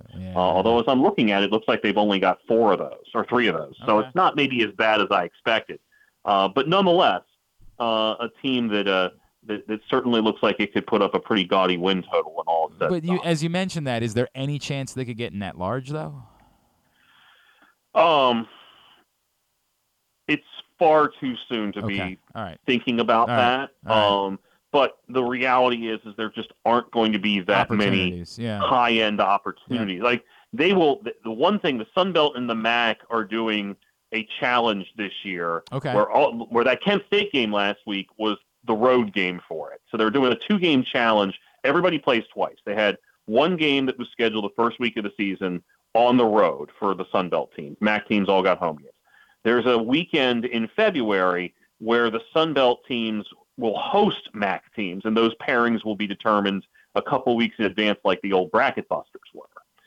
So, that's a possibility where if there's a high-end MAC team that comes in, it's probably not going to be that high-end, but it could be a top 75 win. It could be helpful. But there's not a whole lot else floating around out there at this point that looks like that's really going to help them out. All right. Very good. It's time for us to play our game. Can Patrick Stevens name the teams that this MLB player played for? Do you have it in you to do almost a still? I've got a 2-time All-Star, but it's an 8-team guy, and it's almost absurd. Do you have it in you to do an absurd one this morning? Yes, I have it in me to do an absurd. All right. 2-time All-Star. I got 3 of the 8. Esteban Loaiza.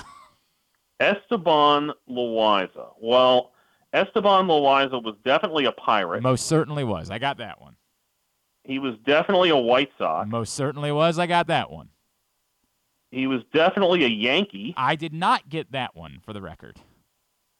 I believe, was he in Oakland? He was in Oakland. I did not get that one.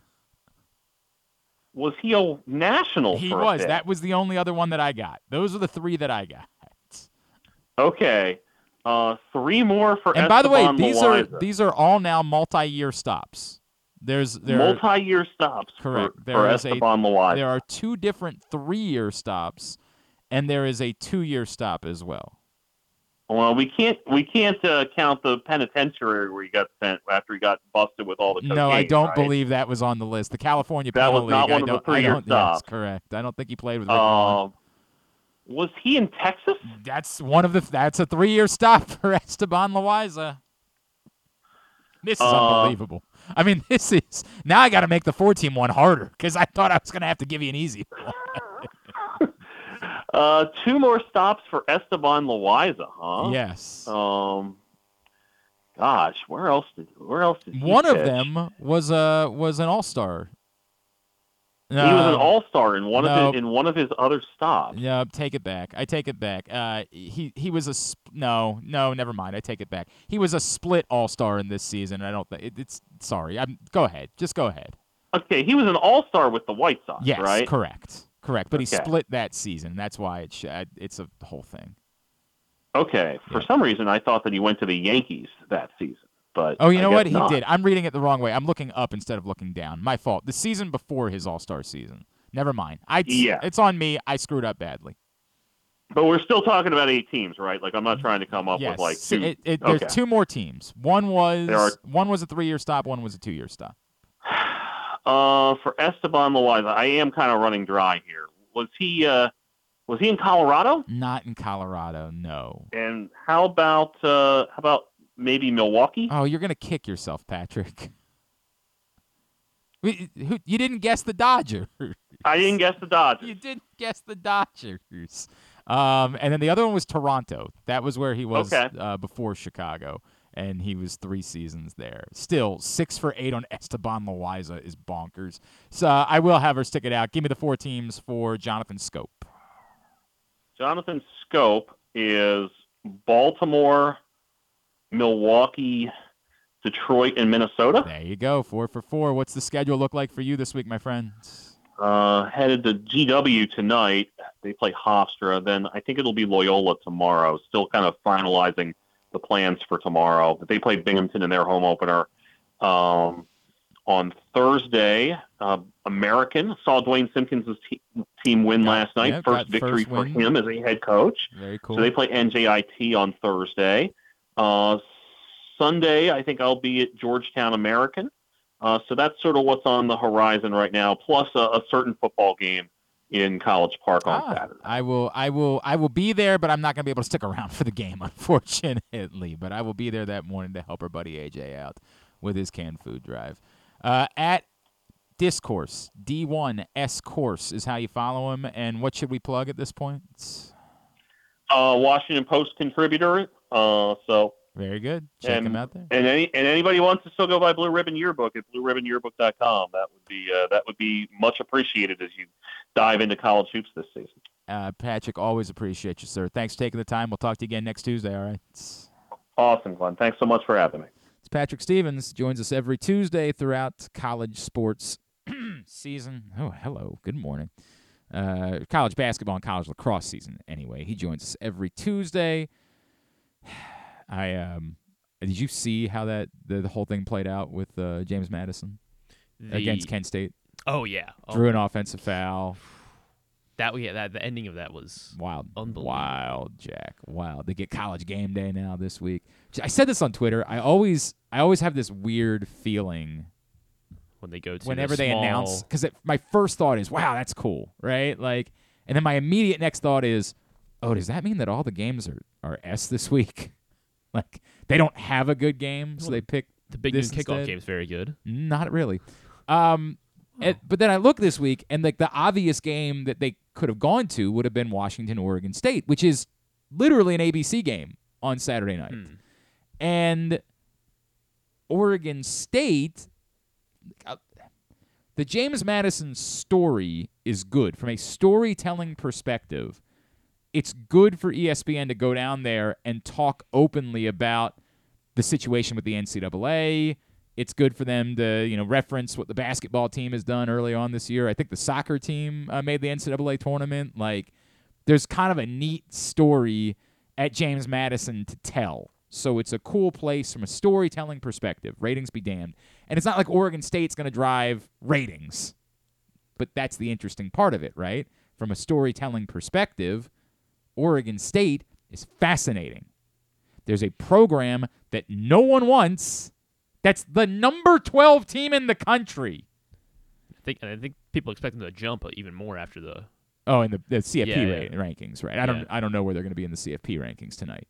But they're not only the number 12 team in the country. They could completely flip the script on the college football playoff based on what they do the next 2 weeks, because they have both Washington and Oregon to wrap the season. Now, I expect that they'll lose both of those games, but right now, it's a great story, and it involves Washington, who's become kind of must-watch in recent weeks. So, I'm a bit confused. I don't know if they don't want to tell the Oregon State story because it's uncomfortable. Like, why is the number 12 team in the country being left behind, that you have to talk about the world which most people think is coming to college football, which is the world in which the teams that matter are going to siphon off and separate themselves from the rest of the college football landscape? And so you don't want to tell that story, but then why would you be at James Madison, where, like, nothing they're doing this season apparently matters? Right. Yeah. Like, it's weird to me that they chose James Madison. Also, if it was somebody getting their first appearance on game day, then it's a different, like, if you were going to Tulane or somewhere like that they had never had game day before, those are always cool things because you expect it to be total bedlam. Oddly, they've been to James Madison a few times.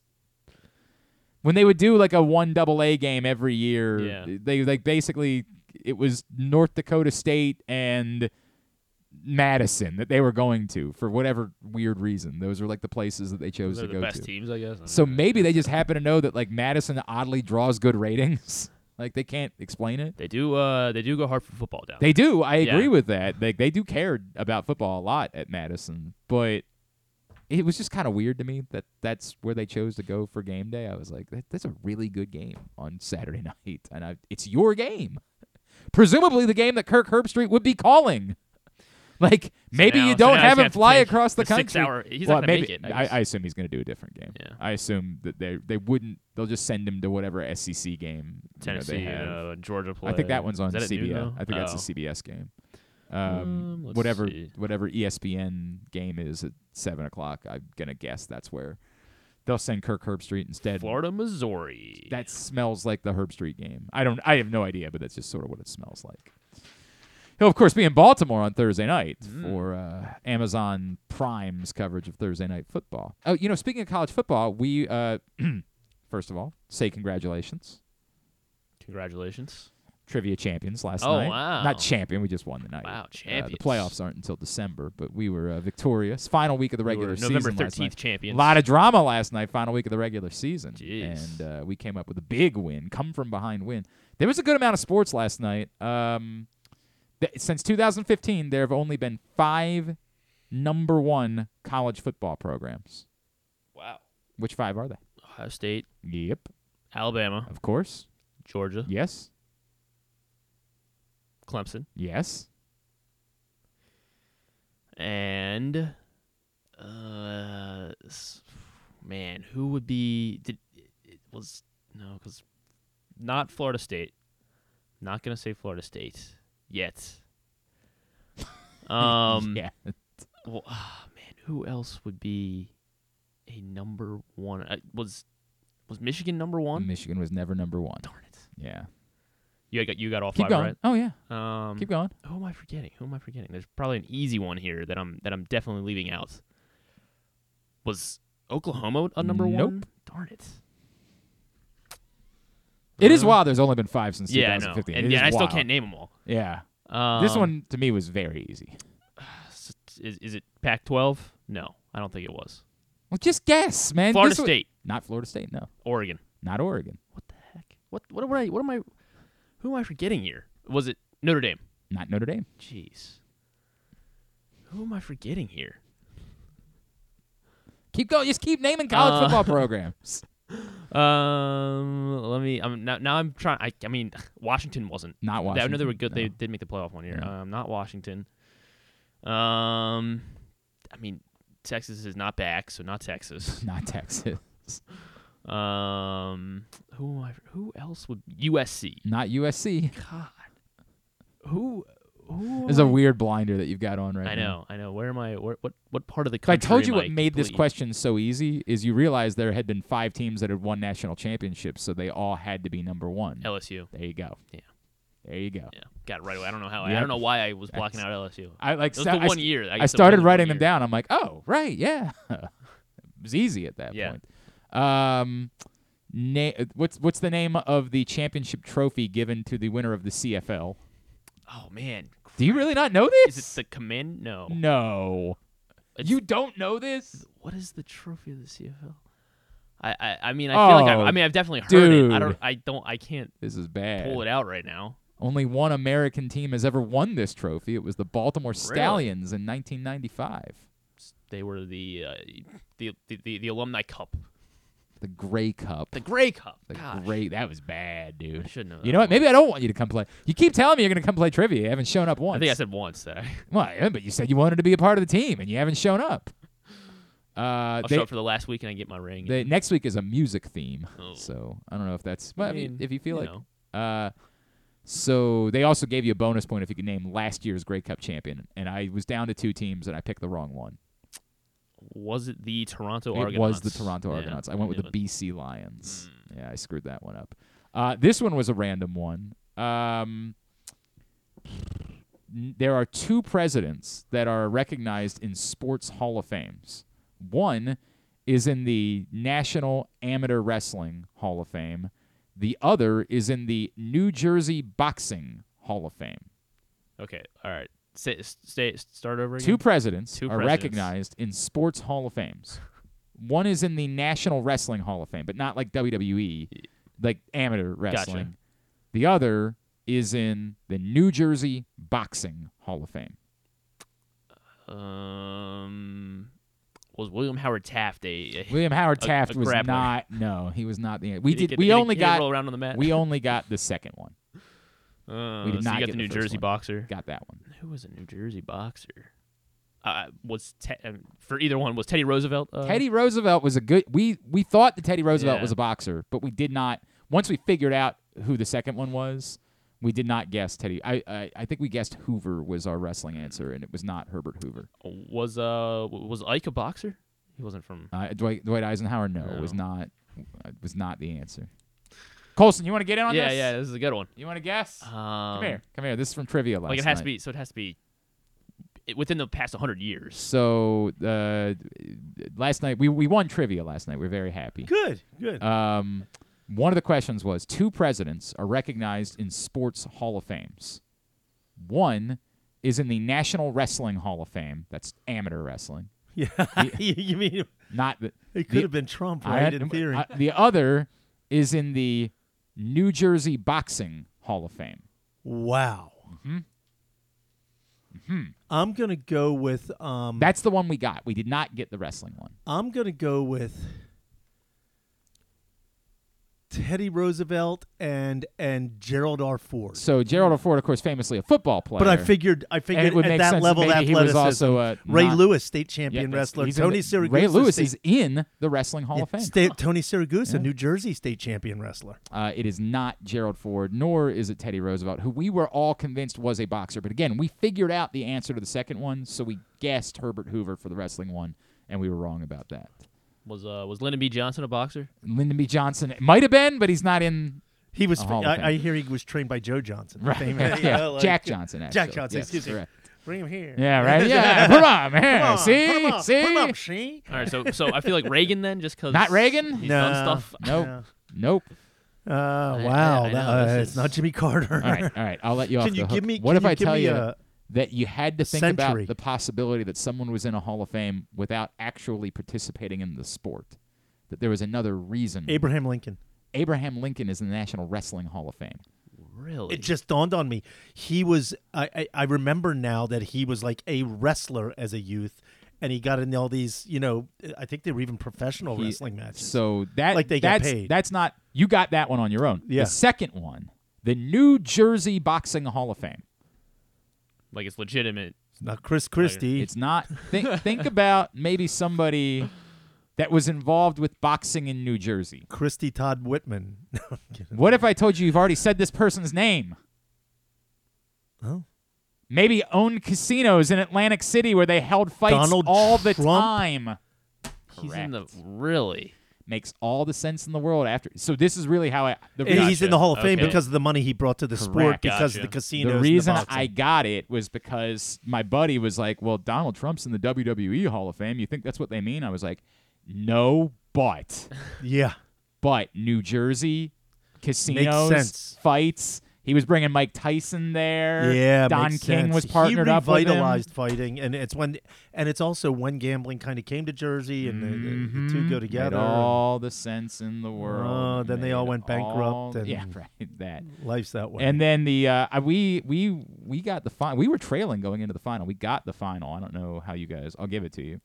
What 1990 nonfiction novel from H.G. Bissinger was adapted into both a 2004 film and a television series that ran for 5 seasons starting in 2006? And I will tell you, this is the quickest I've ever answered a final question. So my ex-wife accuses me of only having what she refers to as Snoopy knowledge. What that means is everything is trivial. Nothing about literature, nothing about art. Understood. Understood. So I would be out on this. You'll go kick yourself a little bit over I'm it. sure. Oh no, when I know the show, when I know the TV show, it will. So 1990 nonfiction novel from H.G. Bissinger was adapted into both a 2004 film and a television series that ran for 5 seasons starting in 2006. Yeah, that's going to be bothersome to me because the film to television series, only 2 years later, too. Mm-hmm. Oh, that's going to drive me a little nuts. Both highly thought of. Both Really? the film and the television series. Highly regarded. Not The Office. Non-fiction novel. I know. Non-fiction novel. Shoot, what show was like based? If I told you that H.G. Bissinger is better known by his nickname Buzz, would that help? Buzz Bissinger? I wish. Nope. It's not Buzz Lightyear. If I told you that this was also technically a sports question, would that help? Oh, there was a sports show based on. It's the timing that's messing me up. I know. I'm trying. It's not the league. If I told you that I've already referenced this show once on this program today, would that help you? Maybe you should listen. Yeah, I know. Yeah. I mentioned the scene. Oh, from Friday Night Lights? Friday Night Lights. Oh, okay. Okay. Friday Night Yeah. Lights. Immediately, as soon as the question was up there, I was I like, would this not is the easiest question I of all would not time. have gotten And Friday then Night Lights. I looked around and only 2 other people in the entire bar knew Yeah. the Friday answer Night to the Lights. question. So It's kind of in your wheelhouse. yeah, it's in that's Yeah. I would say that's very much in my wheelhouse, right? I read the book, Yeah. I watched the show, I watched the movie, like all 3. Very- I mean, checks. Mariana's Lines. Trench. That stuff's in my Yeah, right. wheelhouse, That's your you know, wheelhouse. Yeah. You would have been able to K2, help. tallest point Yeah, in the world. You know. yeah. You could have all helped that us. stuff. There was a category where they're showing like things around the world. Oh, and yeah. we got 2 of the 5. Yeah, I would We got have 2. done well with it. Like pictures and stuff and you World gotta figure geography. out- Yeah. Okay. Well, come okay. on one of these Mondays. Come help us out if you I would enjoy that. come out. We play at Cooper's North. Come join us. I would enjoy that. We And, we were victorious last night. However, we were. Actually, it's funny because unlike the Ravens. Correct. Unlike the Ravens, we were tied, and so then we had to do a tiebreaker question, and the tiebreaker question is: in what year did the Hamilton Alerts win their only Grey Cup? Yeah. What year? Yeah. The Alerts. The Hamilton Alerts. 1997. Cleared 2006. 2000. You went with 2006, 97. So I would have beaten both of you. The other team guessed 1987. I guessed 1960. It was 1912. Hamilton Alerts. Big winner over here. 48 years off the right answer. Wow. So did you Big get, winner. Did you, and Yeah. so the closest one Closest got to the it. pin. Oh, Yep, okay. closest to the pin okay. wins. I was at the Grey Cup in The one they Regina, won or the one they lost? Saskatchewan. I don't know. Where the Stallions won. When they won, yeah. Because Yeah. remember, they lost the first year. So they won the second I've year. never seen anything like it. It was 60,000 people. And it was outdoors. It was outdoors in 60,000 people in the biggest set of what I can only relate as high school bleacher stands Right. you've ever seen in your life. Right. And they were blowing, and the whole thing was going like this. And I was like, okay, well, this is This it. is I'm guessing. unnerving. This is It was unnerving. and boy, did they party for that thing. Well, I mean, what else are you going to do in Canada, dog? That's what Like, they. That's literally what they said. Get up, know. get up for the Grey Cup. Yeah, right?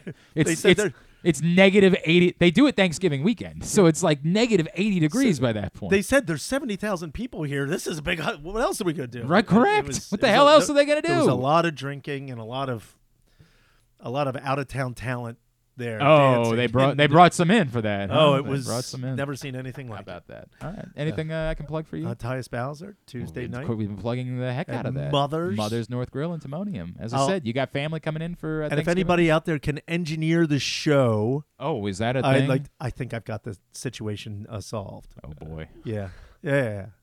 G Stein's gonna hook us up. We're all good. All right, if you say so. We're all good. G Stein, come on. I man. He's the man. all right, if you say so. Yeah. I'll trust you. Yeah.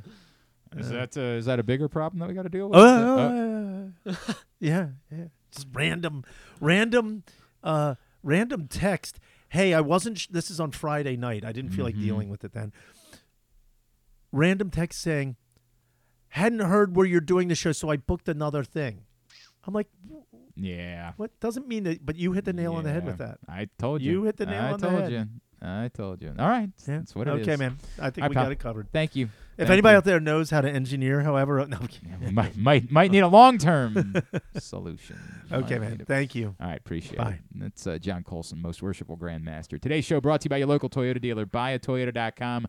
The Toyota Tacoma comes in a range of models and trim lines, so you can choose the perfect Tacoma to reflect your unique personality and driving habits.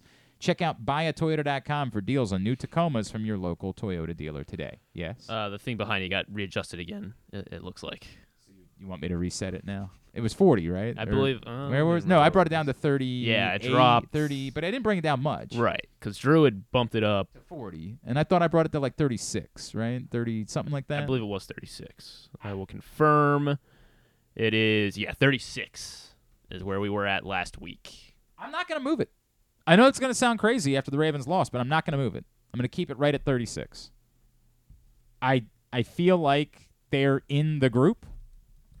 I feel like they have a legitimate chance. I'm not going to adjust it despite the fact that they lost. 36%. Of course, we're doing with the Lamar meter percentage chance the Ravens win a Super Bowl during the life of Lamar Jackson's contract.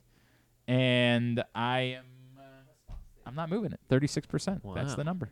That's the number. Over a 1 in 3 shot. Yeah. I mean, look, I know we were all rabid a week ago, and it was like, my God, this might be the 2019 Ravens and all that. So, like, that kind of hit a thud, and I won't be stunned if they lose Thursday night. But 36.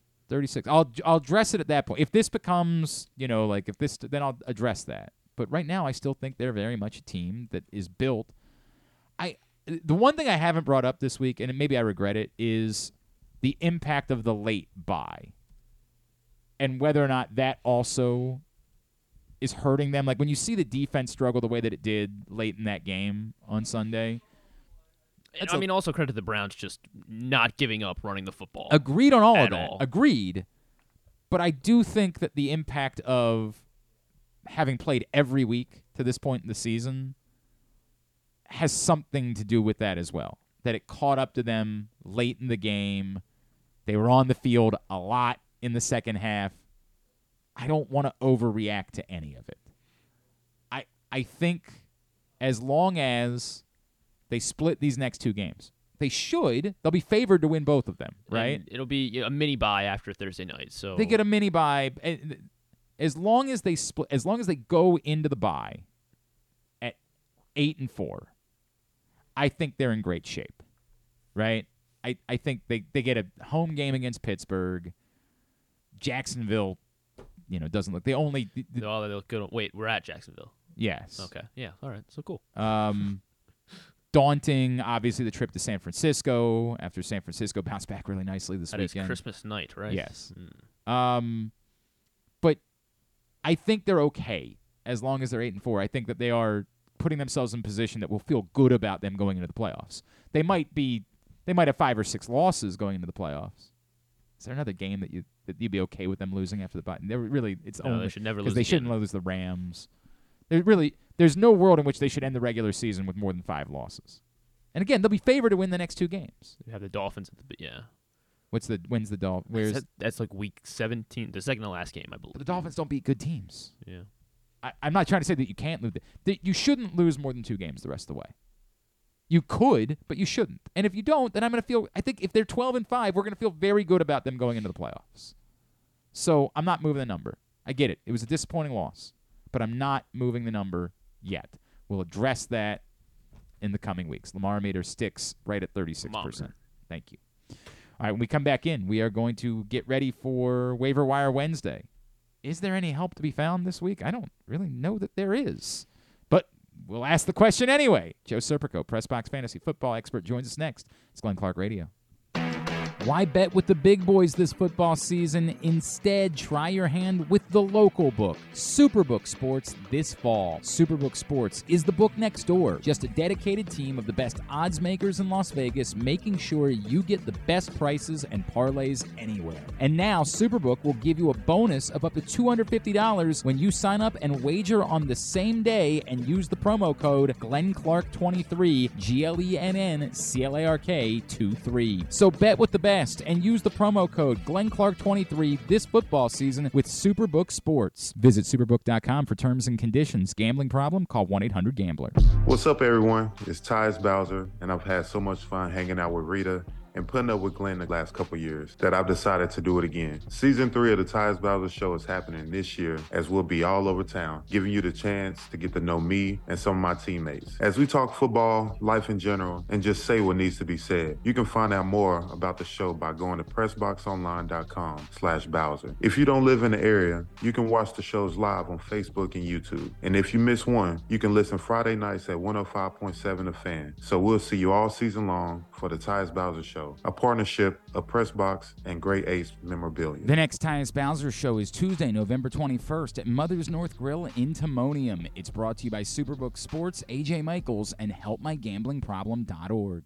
There's so much focus on sports betting these days, but I want to talk about an area that nobody wants to gamble on, where you choose to go out and spend your hard-earned dollars to eat. The Costas Inn is no gamble at all. The quality on their menu is outstanding, and the value is off the charts with a great and varied list of specials Monday through Friday. And the staples of the menu, whether it's salads, burgers, fish, they're all fantastic. And I haven't even mentioned the crabs or crab cakes yet. So check out the menu for yourself at CostasInn.com. When choosing a place to dine, never gamble on the food you put in your belly. The Costas Inn at 4100 North Point Boulevard, or call 410-477-1975 for reservations and your steamed crab orders. What company has the expertise to make your home healthier by purifying your air and killing all viruses, allergens, and bacteria? AJ Michaels, Heating and Air Conditioning in Baltimore and Annapolis, ajmichaels.com.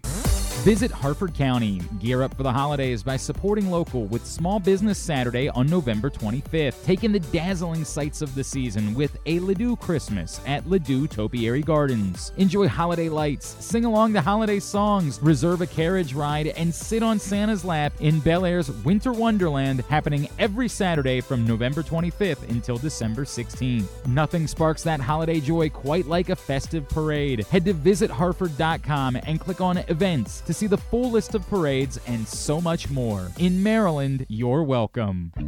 Whether your focus is luxury and comfort, convenience and technologically advanced connectivity, or sporty performance and aggressive styling, we've got the perfect Highlander for you. Check out buyatoyota.com for deals on new Highlanders from your local Toyota dealer today. Sure, Glenn may be in his 40s now, but he looks just as good as he ever has, and he's still as sharp as he ever was. And I say both those things without even a shred of irony. Find out for yourself right now by watching the show at facebook.com/PressBoxSports or youtube.com/PressBoxOnline. All right, back in here on GCR. Project Game Day returns this Thursday night. So 2 nights from tonight, late night edition of Project Game Day after Ravens-Bengals. Come hang out with myself, Rita, Femi Ion Badejo, our cast, our crew, Ken Zales, Andrew Stecca, Josh Charles have been checking in throughout the course of the year. Our buddy Trippy's been checking in. Come hang out with us immediately following Ravens-Bengals. Join us, facebook.com/PressBoxSports, youtube.com/PressBoxOnline. Find out more, PressBoxOnline.com/GameDay. Project Game Day is brought to you by our friends at AJ Michaels, Superbook Sports, and HelpMyGamblingProblem.org. We will see you for Project Game Day this Thursday night. I should have been paying attention. Everybody was trying to... maybe we should just do trivia. Maybe I'm realizing the most engagement that we get on this program It's just when we do trivia. All of a sudden, I look down and my phone's like blowing up with. It's LSU. It's LSU. Yeah, right. Like Simon Abdum. Well, a lot of people want. Simon Abdumariam had Abraham Lincoln. He had that one. Our friend Jen Nelson had Friday Night Lights. She had that one. Dave absolutely knew it was Friday Night Lights. How do these people not know Friday Night Lights? Who are these people? What do you mean these people, Dave? What do you mean by that? They have names. I've never. The Concordia Prep named their football team after our friend. Griffins is a great mascot name. You know? Who are the Golden Griffins? That's Canisius. Canisius, Yeah, the Golden Griffins is Canisius. Canisius. Maybe we should just turn the show. Maybe Tuesday should just be like a trivia theme. Trivia Tuesday. Trivia Tuesday, right? Like maybe we should just make it that all day long. I'm not opposed to it. This is more matter-of-fact trivia than like what you give me at the end of the show where it's just like a random list of like, I'm just guessing anybody. These are more matter-of-fact types of trivia scenarios. Right? Dig in on real life stuff. Just naming ball players, which I'm not opposed to either because as we all know, it's what men like to do whenever we get together is just name ball players. So we'll have to think about that moving forward because lots of engagement whenever we get to the trivia portion of the show. All right, in just a second, our buddy Joe Serpico will join us. We will get set for Waive-Wire Wednesday. I took it on the chin. I got to figure out how quickly I need to get Dallas Goedert back because I lost in the league. Remember, I had that scenario last week where I had to drop Dallas Goedert in order to fill the roster, and then I lost to Rita anyway in that league. So now I have a loss and no Dallas Goedert, which is it's quite the bummer. I don't care for that. We all right in there? What happened over there? He said he's got a Dallas Goedert thing going on. Oh, he's got a Dallas Goedert problem, too. All of a sudden, I heard John Colson from the other room. Sounded dejected. I picked up Dallas Goedert in a league where somebody dropped him, so I feel okay about that. I got stole Kincaid and Goddard now. So. Look at that. Look at that. I'm going to have to try to make do with Taysom Hill the rest of the way. Your boy. Your boy. Not a good week this week. Yeah, not a great week. Doesn't matter. All right. Joining us now, he is our PressBox our PressBox fantasy football analyst. He's our buddy Joe Serpico, and he's with us courtesy of Live Casino and Hotel. Joe, good morning, pal. How are you? Good morning, guys. I was thinking about you this morning, Griffin. I know you texted me last night saying you needed 20 points from Williams, and you got 19. So that had to be a little bit of a kick in the groin. He wasn't on the field for the final drive, and I couldn't. Perine got all. I guess because Perine's a better pass blocker. Javonte Williams did not see the field on the final drive. Rough, bro. For Denver. That is rough. Well, hey. I feel really bad for you if you not at all. All right, let's get into it. So I was looking at your list because I said to Griffin earlier, I'm like, I don't know that there's anybody that can actually help. I guess if these guys are still available in your league, they could help. But I feel like for the most part, they're guys that are gobbled up in most leagues. And the one that stands out to me that we talked about last week was Noah Brown. I just don't know when is Nico Collins supposed to return, and how many more weeks do we think that Noah Brown is legitimate? Yeah, I agree with what you're saying there. Of all the guys, and Brown we talked about him last week, but I think it is more of a byproduct of Nico Collins not playing. He is supposed to be back this week. Same goes for Robert Woods. That's another reason why Brown was getting more run as of late. Yeah. So that's why I'm not overly trying to grab these guys, but I felt like I needed to at least acknowledge them because of the recent performances. But kind of like you said, it's relatively a rough week for waiver wire purposes. To be honest, I kind of alluded in my article. It's more handcuffing season than anything right now. So I'll come back to that in a second. We talked about Keaton Mitchell a week ago. Then there's the frustration of he looks so good. In the first half, we're all losing our mind. Those of us that play Keaton Mitchell. We said, shows all of you dopes. We knew what we were doing. And then there's no usage.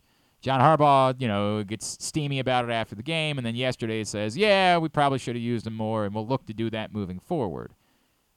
If you don't have to play Keaton Mitchell, where are you this week with whether or not you should play Keaton Mitchell, who is almost certainly not available in any league that involves someone from Baltimore? Yeah, it's funny you say that because I was sitting with a good friend of mine watching the game, and he's a Keaton Mitchell owner, and he just kept kind of rubbing it in my face, especially with the first big play. And then the other thing I will say that I liked is they did try to get him involved on that, I guess you would call it kind of a fade route in the end zone there. Yeah, should have been a touchdown. So they tried to get him involved in the pass game as well. So I do like that. So they are definitely trying to get him touches. Now, of course, you're obviously concerned that he only saw 3 touches, but I do think Harbaugh kind of alluded to it. They are definitely going to get him more involved moving forward. I think Thursday we might see kind of a breakout game from him just because, let's face it, when the guy does touch the ball, he is electric. All right, so here's my group of running backs. You tell me who I'm playing. Jahmyr Gibbs, Devin Singletary, Isaiah Pacheco, and Keaton Mitchell. Which two you playing?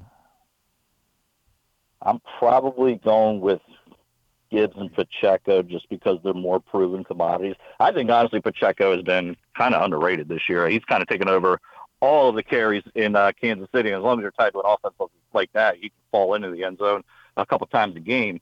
And then Gibbs, the past couple of weeks, has been finally what we were expecting Detroit to do, where it would be 1A, 1B, as opposed to Montgomery and sprinkle in a little bit of Gibbs here and there. So I would definitely go with Gibbs and Pacheco. But of the 4 you mentioned, I'm putting probably Mitchell right after that just because you're putting him above you have him above Singletary.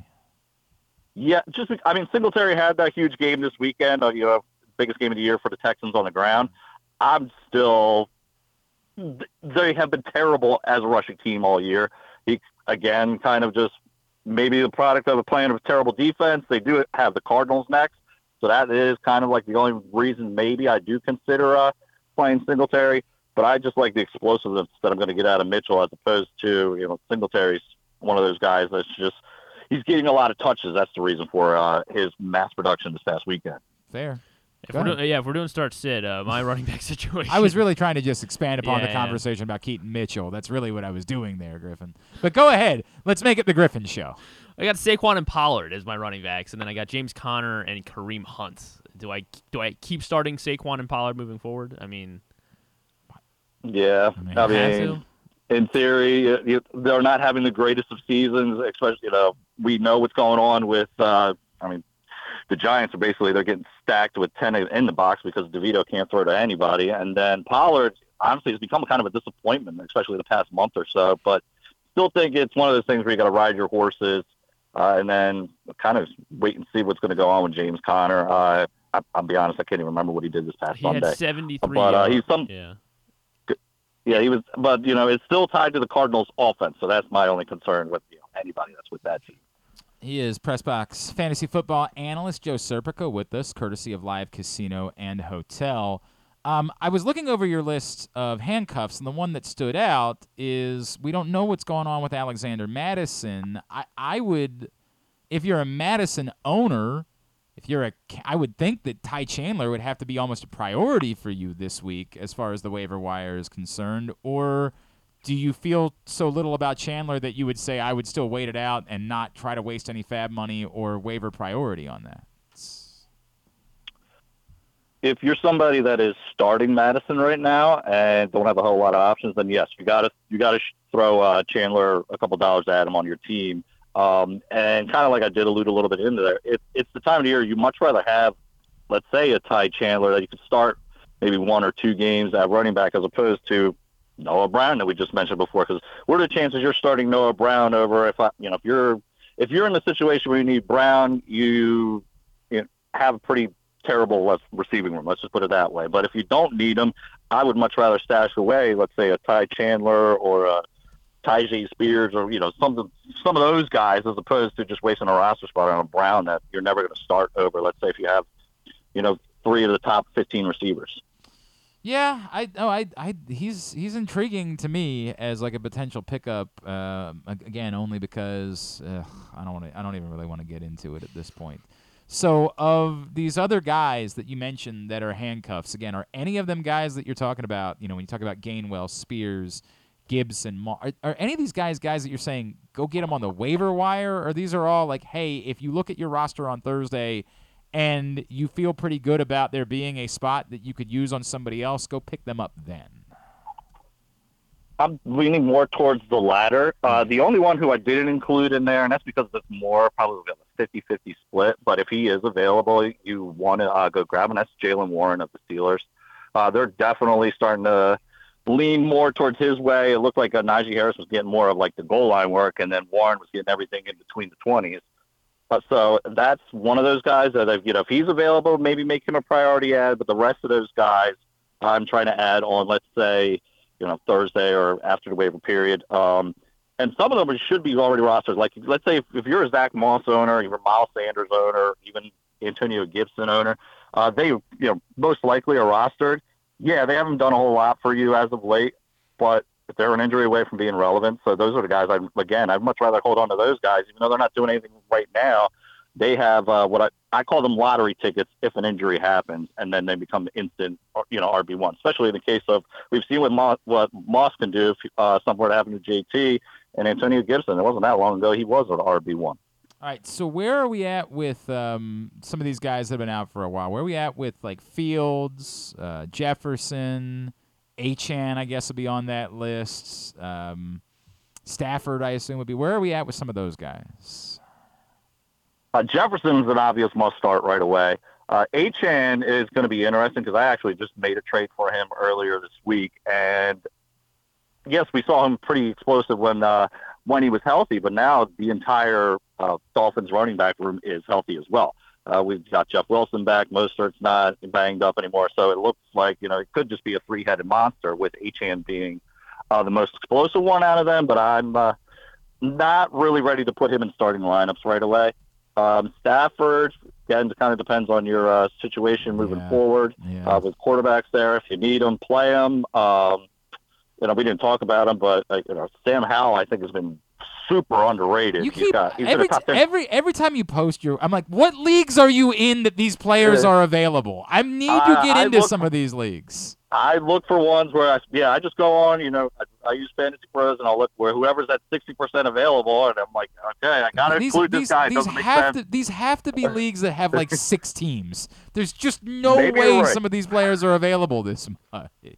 Maybe you're right. No, like even when I put in with Trey McBride this week, I was like, how is he still this widely available? 50% of leagues. The guy who's been tearing it up the past couple of weeks.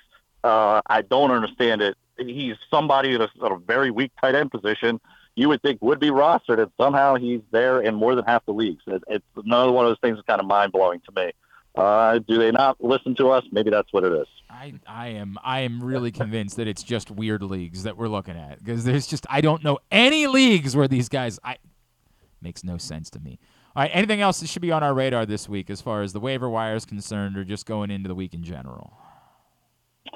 No, bye weeks this week were not like a drag compared to last week. Actually, if you think about it, the teams this week, are you really starting to hold? There's not a whole lot of Pats, Colts, Falcons, and Saints fantasy players out there. Next week we have none. But if let's say you're a Lamar Jackson owner, maybe this week, next week is when you want to start thinking about picking up that backup quarterback for the Week 13 bye. But other than that, it's kind of a ride the wave right now and try to make whatever acquisitions you can make if you're in a playoff hunt, and try to bolster up your team as best as you can.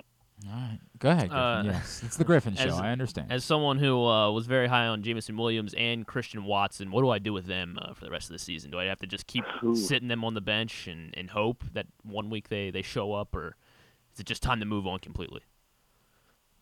I have a little more hope in Watson than Jameson Williams right now. But with that said, I mean, the Packers have been probably one of the underperforming teams of the year. I honestly thought way better of Christian Watson going into this year. I know he's still been banged up, but if I'm keeping Watson, and then again, depending on how your roster shaped out, Jameson Williams is definitely somebody who I was definitely intrigued by, thinking coming off this suspension. But since then, you got to do the performance on the field. We just haven't seen it yet. All right. At Joe Serp is how you follow him on Twitter. PressBoxOnline.com is where you see all of his stuff, including the waiver wire. Joe Serpico, appreciate you, brother. Thanks for doing this. We'll talk again next Tuesday, all right? Absolutely, guys. Enjoy your week. It's Joe Serpico, our PressBox fantasy football analyst. Hey, if you haven't picked up the print issue of PressBox yet, it is available for free at your neighborhood Royal Farms. They have the hundreds of locations around town where you find PressBox. Read it all at PressBoxOnline.com. Great cover story from Todd Karpovich about the position players that were held over from the Duquette regime and helped turn things around for the Birds. Also, a lot of college basketball, Brooks Robinson memories, all inside this print issue of PressBox.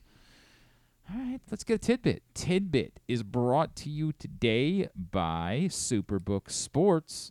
Sign up right now. Use the code GlennClark23 when you do, and you will receive up to $250 in a same-day first bet match, win or lose.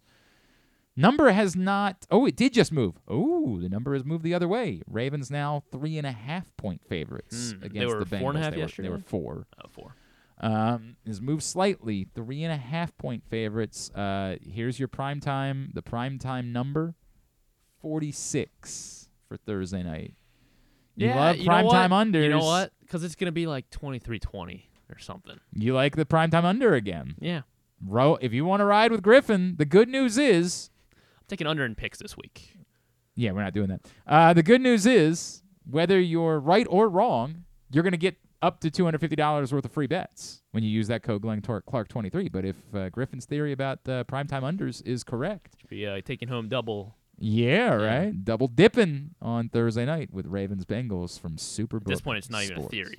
It's just. Do you have the number? I think it's like 20. But I think going into last night it was 24-7 to the under. So it's like 25-7 now to the under in primetime games. How about that?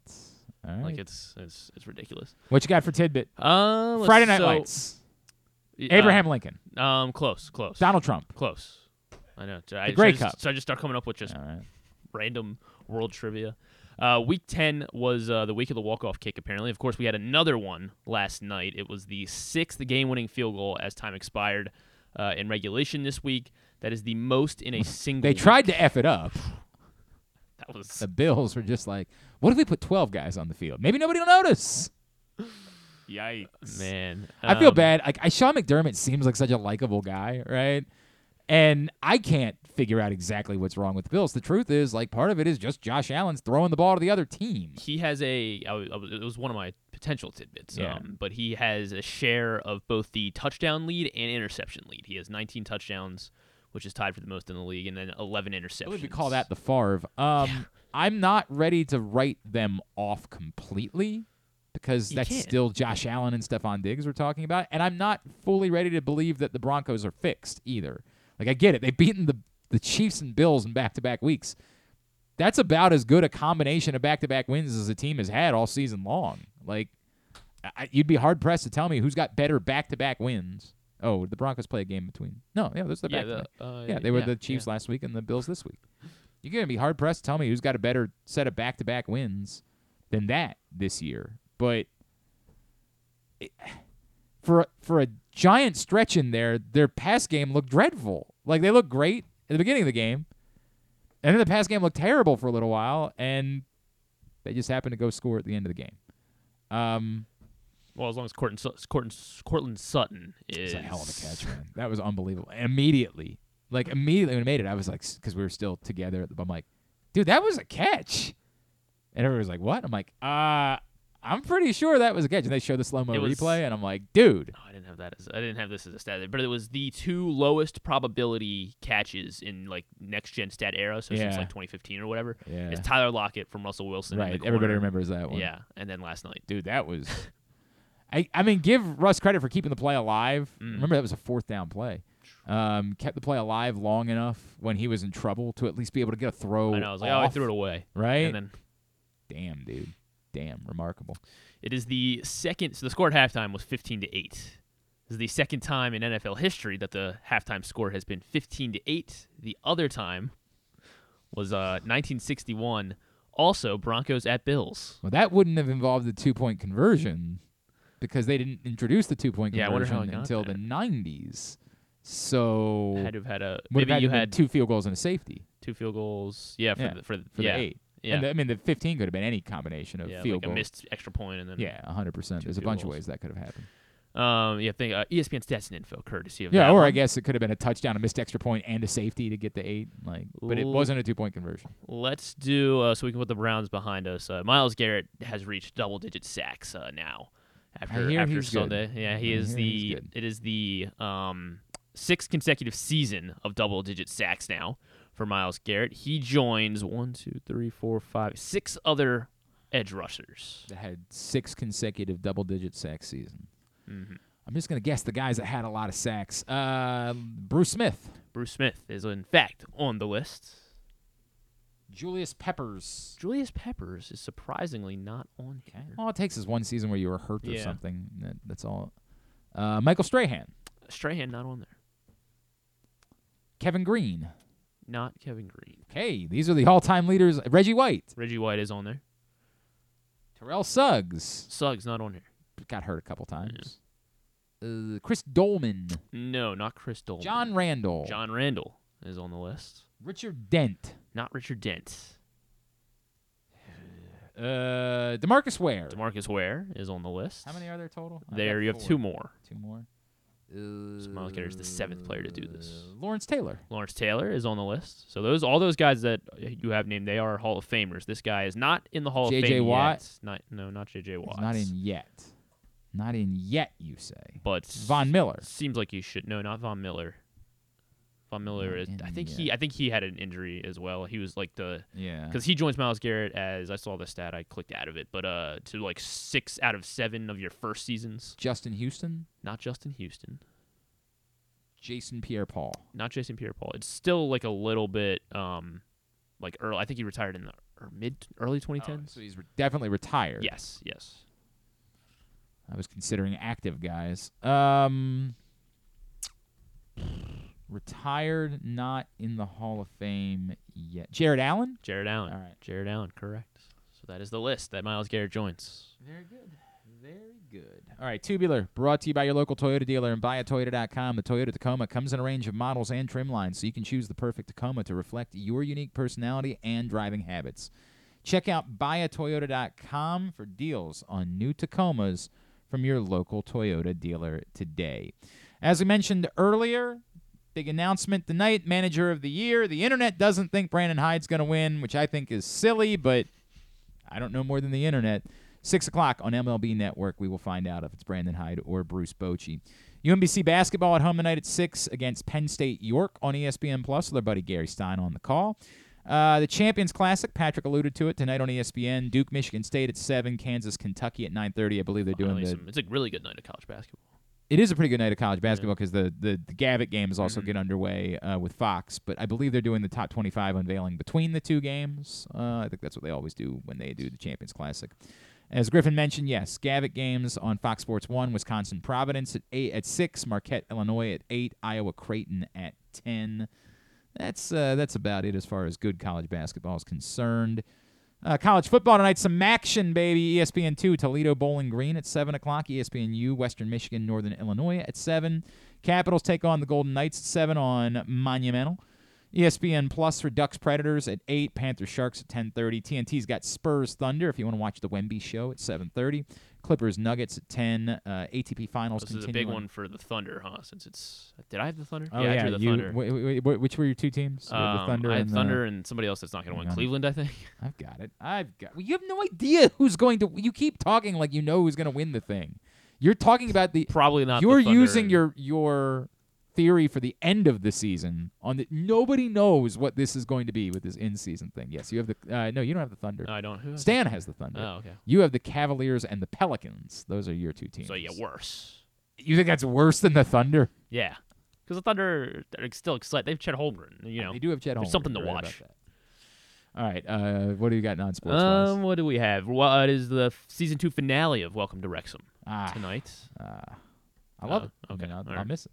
On Hulu, also on Hulu, a Murder at the End of the World series premiere. So this is like a murder series, kind of not like a whodunit, but it also looks like really kind of horror-esque. That's on Hulu. Murder at the End of the World. On Paramount Plus is the JFK doc, What the Doctor Saw documentary, and it seemed like they're really pushing it hard for some reason. Okay. Because Hulu had commercials for this, which is only on Paramount, and this thing is only on Paramount Plus. Okay. So it makes it seem like there's going to be like some new information, I guess, about like a conspiracy or something, like entrance wounds and exit wounds is what they were talking about in the trailer. So that's on Paramount Plus about JFK. The Netflix Cup as well, where the F1 drivers and then are playing golf with. No, not a chance in hell. It's live at 6 on Netflix. Sure it is. Also on Netflix, How to Become a Mob Boss, narrated by Peter Dinklage. We are really going past highlights. We are into. What do you mean? Well, this is one of the busiest Tuesdays we've had. I think since all these the strikes. Jeff Probst is going to be on Fallon. And Ed Helms will be on Seth Meyers. He's got a Christmas movie coming up. Okay, called it's a Freaky Friday. I think I saw something about Christmas that. movie. I'll watch that. Yeah. With Jennifer make Garner. Make fun of me all you want. I'll watch it. With Jennifer Garner. What's the other? Isn't there like an Eddie Murphy Christmas movie this year or something like that? Is there? Oh, Eve Houston also on Seth Meyers. Okay. I don't. Oh, She's are you Bono's thinking of daughter. You're not thinking of the Ludacris movie? Is that what it is? The jingle? No, it's Dashing Through the Snow. Okay, I don't know. I don't think think it comes that's out what Friday. It comes out this week. I thought there was a Christmas Disney. movie that looked like a real movie that was coming out. Disney Plus, yeah. Maybe. All right. Dashing Through the Snow. All right, if you say so. It's got Ludacris, and then Lil Rel Howery is Santa Claus. I'm in. Son of a bitch, I'm in. What day is that coming out? That's tomorrow. No, not tomorrow. Sorry, Thursday. My favorite Friday. My favorite tweet sure. recently has been, me stands up, my dog, and then it's a picture of son of a bitch, I'm in. Like, that's a great tweet, man. That is a great tweet. All right, very good. Thanks today to Patrick Stevens. Thanks to Chuck Pagano. Thanks to Wes Brown, County Sports Zone Radio, and to Joe Serpico. We'll get all of it up in the greatest hits section of the Oh, my God, it's so good. tab at GlennClarkRadio.com. Tomorrow? Well, Drew will be here. Oh. And then Rocky Boyman will join us as well. Okay. Stuff and things. Oh, boy. All right. Got some work to do.